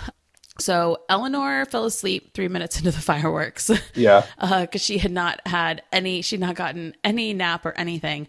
Madison was enthralled. So this was the first time she'd seen fireworks, because she's still not really old enough to like stay awake for them. She goes to bed at 8:00 every night. So she's never seen 4th of July fireworks. She's never seen any other fireworks. So Happily Ever After definitely ruined her for any fireworks show ever in the future. Absolutely. Unless we go back to Disney and she watches fireworks again there. Yeah. And I will say she's very, very noise sensitive. I wasn't sure if Eleanor would be noise sensitive. So I bought like protective ear cover things for both of them. And actually right around the time the fireworks started, they're both in their stroller. Eleanor started to get really scared. And I put those ear protector things on her. And 2 minutes after that was when she fell asleep. Immediately, yeah. So that actually worked really well because not only was she not scared, she was actually able to get sleep. So that worked really well. And so then Madison had the ear protection on and the fireworks did not bother her at all. She was perfectly happy. She was completely enthralled. She's like, watching the projections and everything. I did start crying at the end when Tinkerbell started, like Tinkerbell comes out and Madison saw her and she just starts like really earnestly just like waving at her and was just so happy to see her, especially right after we did the Tinkerbell meet and greet. So that was just like really, really cute. And she actually told me later, she was like, "Hey, mommy." I said, "What?" She said, "I think that's the real Tinkerbell." Oh. I was like, "Do you think so?" She was like, "Yeah." I was like, "Oh, okay." Oh. So that was really cute. So and then it was really nice because when the fireworks were over, like there's this mad rush for the monorail and a mad rush for the buses and a mad rush for the ferries. We just walked back to our hotel. Oh, it's so great. Madison stayed awake the whole time. Eleanor stayed asleep the whole time. And like we got everybody else ready for bed. And right before it was time to go to bed, we like changed her into pajamas, put her in her crib. She went right back to sleep. So that was perfect. Yeah, she just literally sat in the stroller the entire way back, all the way into the room, then sat in the stroller in the room while the rest of us got ready for bed. It was perfect. Okay, so we have 3 days left on our trip and we're already an hour and 15 minutes. I'm like so aware of how much time this is taking. But... All right, we're going to keep it under 4 hours. So the 6th day, this was Thursday, we had planned a pretty light morning so that we could sleep in. And graciously, our children actually slept in until like 7:30, which when you have young kids, 7:30 is sleeping in. So that was nice. So we had breakfast at Ohana, which we decided to do kind of a quick monorail resort tour. So we went over to Grand Floridian, saw the gingerbread house, and then we walked to the Polynesian. I've heard such good things about Ohana, and like, it was good, but I think after comparing it to Garden Grill, it disappointed me. Garden Grill is much better, both from the food and the characters, for sure. Yeah. Garden Grill is quieter, which again, tends to affect me more than you, but it's a lot quieter. It's also a lot smaller, and it's smaller and there are 4 characters at Garden Grill, whereas Ohana is bigger and there's only 3 characters. So we met Stitch as soon as we sat down. And they actually brought us our food within like 5 minutes of sitting down, which is great. And that's the nice thing about the like family style where everybody just gets the same thing, that they basically are just throwing out these like pans of the same food all day. Mm-hmm. And the food was good, but I thought the food... Especially that ham. The ham was amazing. Yeah, the ham was good. I'm not a big ham person, but like it was good. But there's no cinnamon roll and there's no Nutella to put on your Mickey waffles like Garden Grill has. So yeah, so it was definitely good, but it, it wasn't just quite as good as Garden Grill. And the character interaction, we had been there for like 35 minutes and we were done eating, and Lilo and Mickey Mouse are nowhere near our table. We'd met Mickey Mouse before, so I was kind of like, but we really wanted to meet Lilo. Madison loves Lilo and Stitch. So our waiter went and talked to the like character handler person, and he was like, so he came back to the table. He was like, "When you guys are ready to leave, come get me and I'll like walk you over to go meet Lilo." So that's what he did. So we were able to kind of meet her off to the side, which was fine. But yeah, it was just, it was good. And, if you've never been to Garden Grill, you probably think Ohana is amazing, and it's fine, but try Garden Grill and you're going to realize that Ohana is lacking a little bit. So anyway, so we went back to the hotel, and the kids actually did take a nap that day, which was really nice because that night we had the Christmas party. So we went back to Magic Kingdom, and we actually got there right at 4:00, which is when, if you have a Christmas party ticket, you can get in starting at 4 without using a park ticket. And it was crazy. It was just like... It was a madhouse. Yeah, it was a complete madhouse. Just like getting through the turnstiles. And then once you get through the turnstiles, you have to get your like band to, note that you're like there with the party. But once we got in, it was fine. We did have some fast passes we had made for that day. So you and Madison got to ride Mine Train. Eleanor and I went on It's a Small World. Again, Madison was upset that she couldn't ride it again. Like she just like didn't get this idea of not being able to immediately get back on something, because we had managed it well enough that we had these like short or no waits on so many rides. So then she just couldn't process it. Well, and I think especially after Slinky Dog Dash with the Early Morning Magic, like it just kind of set that expectation that she can go right back on. Yes. Yeah. But yeah, so then we did Peter Pan, and then we met up. We had some friends who used to live in this area who their daughter and our older daughter, Madison, had been in daycare together basically since they were like 9 months old. And they just had to move to Florida. So they came and met up with us. So we were able to meet up with them and take advantage of some of the really short waits that night because, you know, by this point it's like 5:30. So people who aren't there for the party are like clearing out. So we were able to ride Ariel and Dumbo and Barnstormer. We got dinner at Columbia Harbor House again, which that was slightly less streamlined. Amazing. Yeah, we did mobile ordering again. And it was just very time consuming to, you know, get all of our, because we had done, you know, 2 different orders for each family, and it just took a while, but the food was still really good. And it was nice to be upstairs away from some of the insanity and just kind of have it be a little quieter. Yeah. After that, we were already, you know, right by Frontierland. So we went over basically right in front of the Diamond Horseshoe and kind of between that and the Liberty Tree Tavern. And we staked out a spot for the parade. At this point, it was like 45 minutes before the parade. And there was still lots of space there. Now, I know that Main Street is kind of the big place that everyone wants to be because it has the snow and everything. But I really didn't want to stake out a spot like 2 or 3 hours before. I mean, when we walked by at 4:00, I swear there were already people who were like starting to line up for the parade. Yeah. So I didn't want us to be like that far in advance. So I felt like this was a really good compromise. And it's nice because this Christmas party was not sold out. I was actually pleasantly surprised after hearing so many people talk about like the Halloween parties and how busy they were and some of the earlier Christmas parties that sold out. I was a little worried, but it really wasn't that bad. So we staked out a spot and me and Ashley stayed and kind of guarded the strollers while you and Katie took all 4 of the kids to go ride some rides. So that actually worked really, really well. Yeah, not having to have them sit there for 45 minutes with nothing to do was definitely a plus. Yeah, that just would have been awful. So you guys were able to ride the carpet. That's right. Yeah, and we wound up doing it twice because there was basically no wait. Yeah. Then the parade came through and the kids just were like obsessed with the parade. Oh, they loved it. Yeah, they absolutely loved it. So yeah, so the rest of the night was good. The treats were really good kind of around the park. Going to the Pinocchio house was good because they had like 4 different kinds of cookies. So you were able to get a bunch of different kinds without having to hit up all the spots. Right. The ginger cookies were so good. I could have eaten way more of those than I did. Yeah, they were really, really good. So the end of the night was a little stressful. So like we all rode Pirates together and then we decided to kind of split up. The older girls, Madison and her friend, they wanted to go ride Mine Train. And the wait at that time was like 30 or 35 minutes. And our little ones were too short for that. And I wanted to meet Moana. So I took Eleanor and we actually went and waited in line for Moana while the fireworks were going on. We'd seen fireworks the night before, but that tells you how late we were still there. This is like 10:30 or something. It was late. Yeah. Oh, I think the fireworks are at 10. So yeah, so I went and met Moana, which was awesome. And I really enjoyed. Moana is my favorite princess. And I am like obsessed with the movie. It's so good. So then you guys trekked across the park to try to go ride Mine Train. We did, yeah. And the timing was just awful because like you said, there was like a 30-minute wait and we were like, okay, we can just make this work. We'll like hike over there. We'll stay in line for 30 minutes. We'll do Mine Train and then we'll all go home. And of course, fireworks are happening like as we're walking over there, we're like watching the fireworks. And then the fireworks end and there's just like a mad rush back into Adventureland and Fantasyland and everywhere. And they also there's like a path that I had been planning to take that goes like behind where Sleepy Hollow is, like around like kind of back behind the castle. There's a path that like kind of lets you cut through, and they had that path closed down. So then we had to go around the longer way. And by the time we got over to Mine Train, there was like a 50-minute wait again. Yeah. And so we basically had to tell the girls that there was just no way we could wait that long. Yeah. So that was disappointing. Yeah, that was definitely disappointing.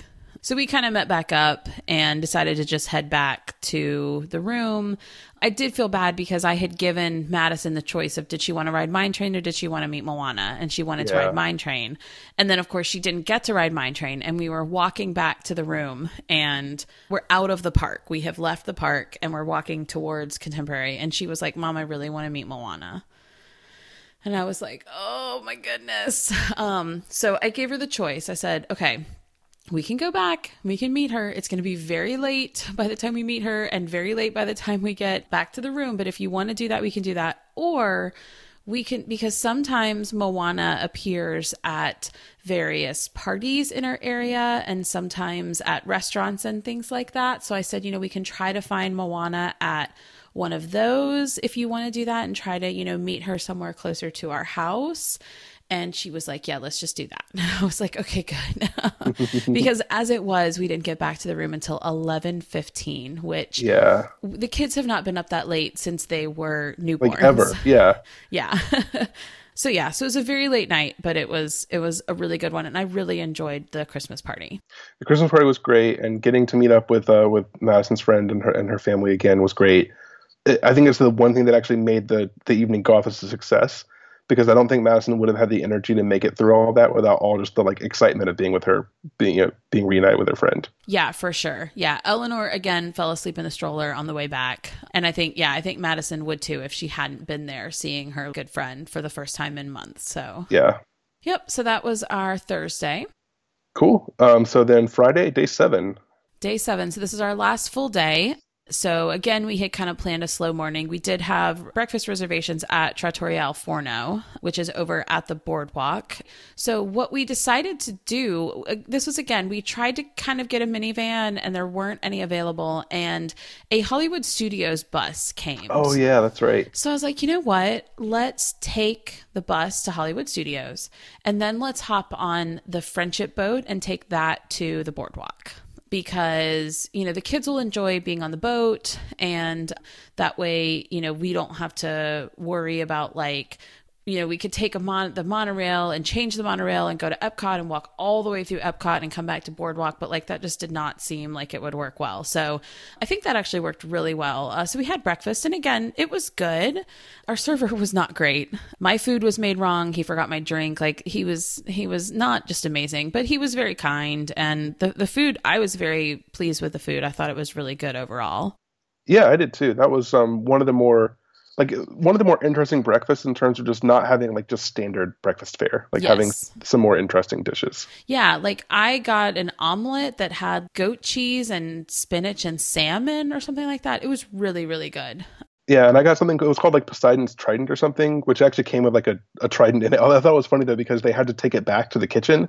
So they were like, you can take a picture with it if you want, but we have to take the trident back. But it was basically a breakfast calzone, and it was really good. Nice. Yeah. Yeah, yours looked really good too. And the kids were happy with what they got. I thought the character interaction was also really good. So this was Rapunzel, Flynn Rider, Ariel, and Prince Eric. Mm-hmm. And they were all great. And we had a little junior encyclopedia of characters that we were using as an autograph book. So it was nice to be able to get all of those autographs. Yeah, I can't believe you haven't mentioned that yet. But yeah, this whole time we're getting autographs of all the characters in this book. Yeah, and it was really cool because we had bought a set of colored Sharpies, and anytime we were, going to get an autograph, we let Madison pick what color, and she would usually try to pick something from what they were wearing or whatever. So that was pretty cool. Yeah. So we gave the kids a choice after that of, did they want to go, because our reservation was at 10:50. So we finished up right around noon, and we said, did they want to go straight to Epcot and spend the afternoon at Epcot, or did they want to go back and take a nap? And they wanted to go straight to Epcot. We should have made them take a nap. Yeah, in retrospect. Although they may have just come back to the room and not taken a nap like they did most of the days. So who knows? Exactly. Yeah. And it's not like it's exactly easy to get back to the hotel from there. So it was fine. But the afternoon was a little rough. But so we did go ahead and go into Epcot. We met Jasmine. We met Anna and Elsa. We met Mulan. We met Daisy Duck. And then we used some fast passes. We rode Spaceship Earth, Frozen Ever After. And then we had dinner at Akershus, which the kids were really, really tired by then. Mm-hmm. And were just wanted to run around and were just kind of grumpy and didn't want to eat anything. So that was a good dinner overall. But yeah, the kids were definitely a little aggravated. Yeah. And our server there was awesome. But even with him being awesome and really trying to interact with Madison, she was just in such a bad mood that even with the server really trying to kind of interact with her and cheer her up, she was still just having none of it. Yeah. I will say that we ate at Cinderella's Royal Table on the last trip, and I had a reservation to eat at Cinderella's Royal Table this trip, but most of the characters are the same between the two. There's Belle is at Akershus, and Jasmine is at Cinderella's Royal Table. But otherwise, Cinderella, Snow White, and Aurora, and Ariel are at both of them. So I canceled the Cinderella's Royal Table reservation, and I'm glad I did. And I think I would probably on future trips, like maybe kind of switch off and like do Cinderella's Royal Table the next time and then do Akershus the next time after that. Like I would not do both of them in the same trip, especially with Akershus only being one dining credit. I did think that it was a really good use of a dining credit compared to Cinderella's Royal Table, which is 2. Yeah, I did not think that Cinderella's Royal Table was worth 2 last time. Yeah. This was a much better deal, and the food was really good, I thought. I would have loved to stay for Illuminations, but the kids didn't get a nap, so we did end up leaving, which was a little sad because I won't get the chance to see Illuminations again with it ending this next year. So that was disappointing, but it just would not, we had to get back and start packing and everything, and it just was not worth doing that. So back to the room. So then the next morning, that was our last day. So we got up and we did have breakfast reservations at Chef Mickey's at 9:45. So we got up and just kind of packed as much as we possibly could because we knew that by the time we finished up at Chef Mickey's, it was going to be like almost 11 o'clock, which that's the checkout time. So we tried to just kind of like pack everything that we possibly could before we went down to breakfast. And I thought breakfast was really good. What did you think?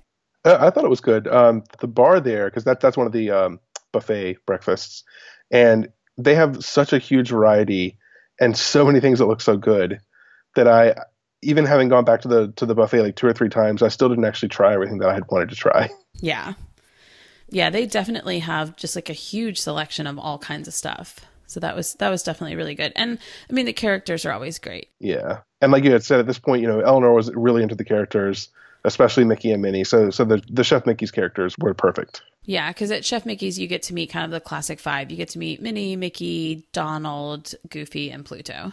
So that was really cool. So when we were done, we actually got somebody from Bell Services to come up and help us get all of our luggage downstairs.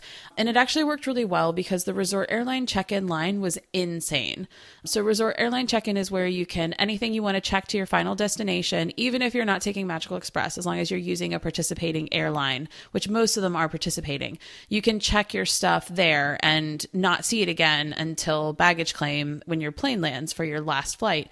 But that only goes through noon. And with checkout time being at 11 a.m. and that going through noon, it's like right at 11. And that line was just like crazy town. So that was a little frustrating because like we wanted to get to the park for one last quick park day. Right. So we're having to like deal with that madness. It was nice that because Bell Services was helping us, they were like, hey, like we're just going to take these bags and like go ahead and put them up where they need to go so that you don't have to like hold them. So, we were like standing in line, but they had already moved our bags and stuff, so that was fine. But yeah, so we dealt with that. So then we went to Magic Kingdom, and we did have a couple of fast passes, so we were able to ride Little Mermaid one more time and Dumbo one more time with our fast passes. And those were the only rides we were able to ride because once again, it was Saturday and Magic Kingdom was a nightmare.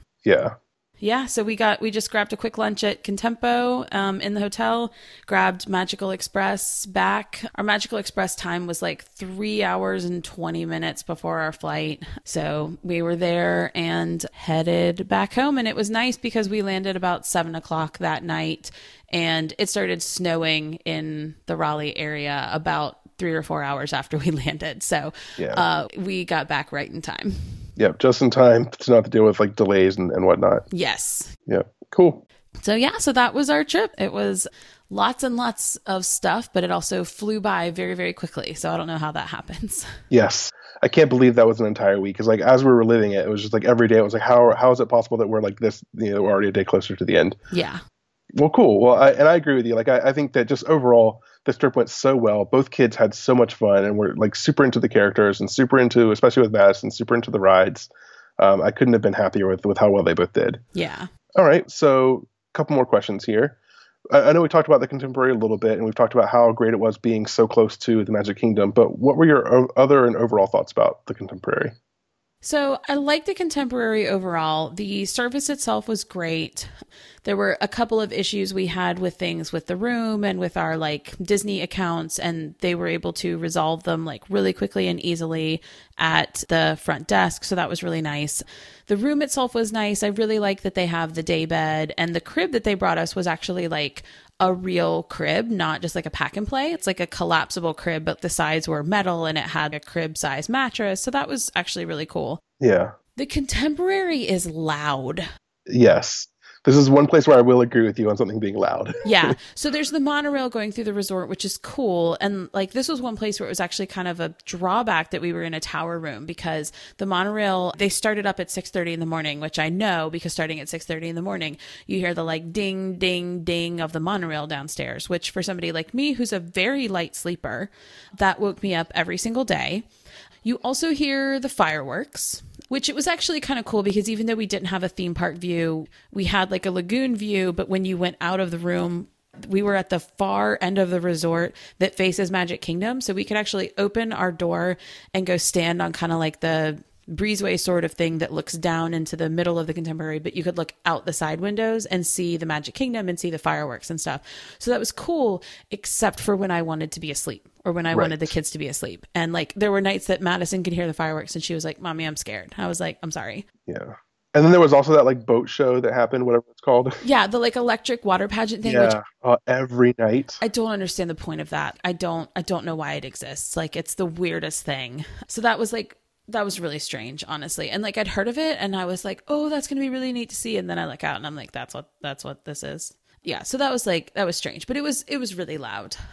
So I would definitely stay there again, but it was not ideal. Like there's definitely some drawbacks to it. The food options, like obviously you have Chef Mickey's there. You also have the Wave, which is another table service restaurant, which we didn't eat at that, but I've heard very good things about it. The Contempo Cafe, I was actually a little disappointed in. Like I've heard some good things about it, but every time we ate there, the food took forever. There's like a crazy long line to check out. And I don't know, it was just like, it was a lot, but you just can't beat the location. Walking distance to Magic Kingdom, direct access on the monorail is really good. So I think next time I would probably look at Bay Lake Towers or consider actually getting a room in the Garden Wing. Yeah.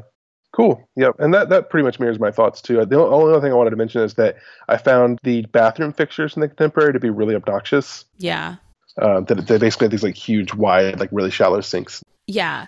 Totally agree. Yeah, that was really weird. Cool. And so also, what was our impression of using the dining plan? So this was our third trip using the dining plan. We used it on the one with the kids last year and the one just the two of us. I honestly think this may be my last time using the dining plan. If you do the math, you very rarely actually save any money on it. The only time you're quote, quote, saving money is if you order the most expensive thing on the menu every single night, and then you're technically getting more value than what you paid for it. But you know what? Sometimes all you really want is a salad. And if you had just paid for that salad out of pocket, it would have saved you a whole lot of money. Right. So I don't think it actually saves money for the most part. And I also find it stressful at times trying to manage, like, what should we use our snack credits for? And, you know, I'm like trying to really like maximize that. So, you know, if we're getting 3 different things and I want to use a snack credit on one and pay out of pocket for 2, their register systems don't seem to support that. So they have to ring it up separately. And then, you know, I go to buy something and they're like, "Oh, you're out of quick service." I'm like, "What? I didn't think I was out of quick service yet." So just like trying to manage all of that is just really hard. Yeah. And I like the convenience of paying for it ahead of time, but I don't think that weighs in enough anymore. So I think this will probably be our last trip using the dining plan. Okay. Well, aside from probably not using the dining plan again, are there any other things you've learned on this trip that might make us do something different in the future? I think what I would do differently next time is not plan a park day on our departure day. Yeah, that's probably a good idea. We didn't want to even getting to do very much, and it just added a lot of stress. It did, yeah. And, you know, like I said, the lines were long with airline check-in and everything. And like, we just really wanted those to be a lot shorter because we were like trying to get to the park. And it added a level of stress that we didn't need. So I think next time I would book earlier flights because our flight wasn't until 5:30 because I wanted to give us time to be in the park. So I think next time I would just book an earlier flight so that we could just get home and have a little bit of time to like crash and hang out with the dogs before, you know, we had to just like go to bed. Exactly. Yeah, that's a good idea. What about, based on this trip, are there any tips you would give to a first timer? I would say look at the add-on options that you have for your trip and see which of those make sense for you, because I think they can really, in addition to giving you really cool experiences, they can really make your planning process easier. So like the things we added on, we did the dessert party, we did the Christmas party, and we did the early morning magic. All of those were extra things that we added on, and all of those in various ways made our planning process and our touring process easier. So like if you're stressed out about the idea of doing fast passes because, you know, like your kid really, really wants to ride Slinky Dog Dash and you don't know if you're going to be able to get a Slinky Dog Dash fast pass, look at doing early morning magic on your trip, because then you don't have to worry about that. You don't need fast passes for anything in Toy Story Land. And it just, you know, it gives you that experience. If, you know, if you want to see the fireworks, but, you know, your time to see them is really limited and you're not going to have time to like park yourself in front of the castle and get a really good spot, look at doing a dessert party so that you get a reserved spot for it. You know, some of these things, yes, they're expensive, but you're already spending a lot of money on your trip and you don't have to add a ton of them. On top of that, it's not like you're missing out if you don't do them. You know, I think there's kind of a misconception sometimes of like, oh, if I don't add these things, then I'm like somehow missing out on stuff. But I think there's a lot of value in like trying to really kind of maximize your time by taking advantage of some of those events. Absolutely. I mean, I'll just say that I think that, you know, 2 hours or whatever it was that we spent in Toy Story Land for Early Morning Magic may have been like my two favorite hours of the entire trip, just because we were able to do so much and ride things over and over again and not have to wait in any lines. It was just the best, you know, most efficient way to use our time that morning. And you got to experience this like really immersive land without being immersed in people. Right. Yeah, exactly. Yeah. You got to like get some space and like really appreciate some of the details and, you know, like have the time to kind of look at them and see the giant footprints on the ground because there aren't, you know, like 1,000 people standing on the sidewalk. Right. Cool. And we were actually talking about it earlier today, but do we have a return trip in mind? We do. We're probably not going to go in 2019 just to kind of take a little bit of a break, but I want to go in early 2020 before it gets hot. I don't know if I can ever do Disney again in like the hot heat. I think I want to hit it up in like February or something. Right. Cool. Yeah. All right. Well, successful trip. Thank you. And thank you so much for letting me come on my podcast. Well, you're very welcome. All right. Bye. Bye. All right. Well, I hope you liked that interview. I apologize that this episode is so long. I promise I edited out as much as I could, but, you know, it was a kind of long trip and I was just incapable of skipping over the details because it really was just such a fun trip. So thanks to those of you who stuck with it to the end. That is it for this week. As always, you can follow me on Twitter at MouseandBackPod. Please rate this podcast or leave me a review on Apple Podcasts. Subscribe to the show, but most importantly, have an awesome week. Bye, guys.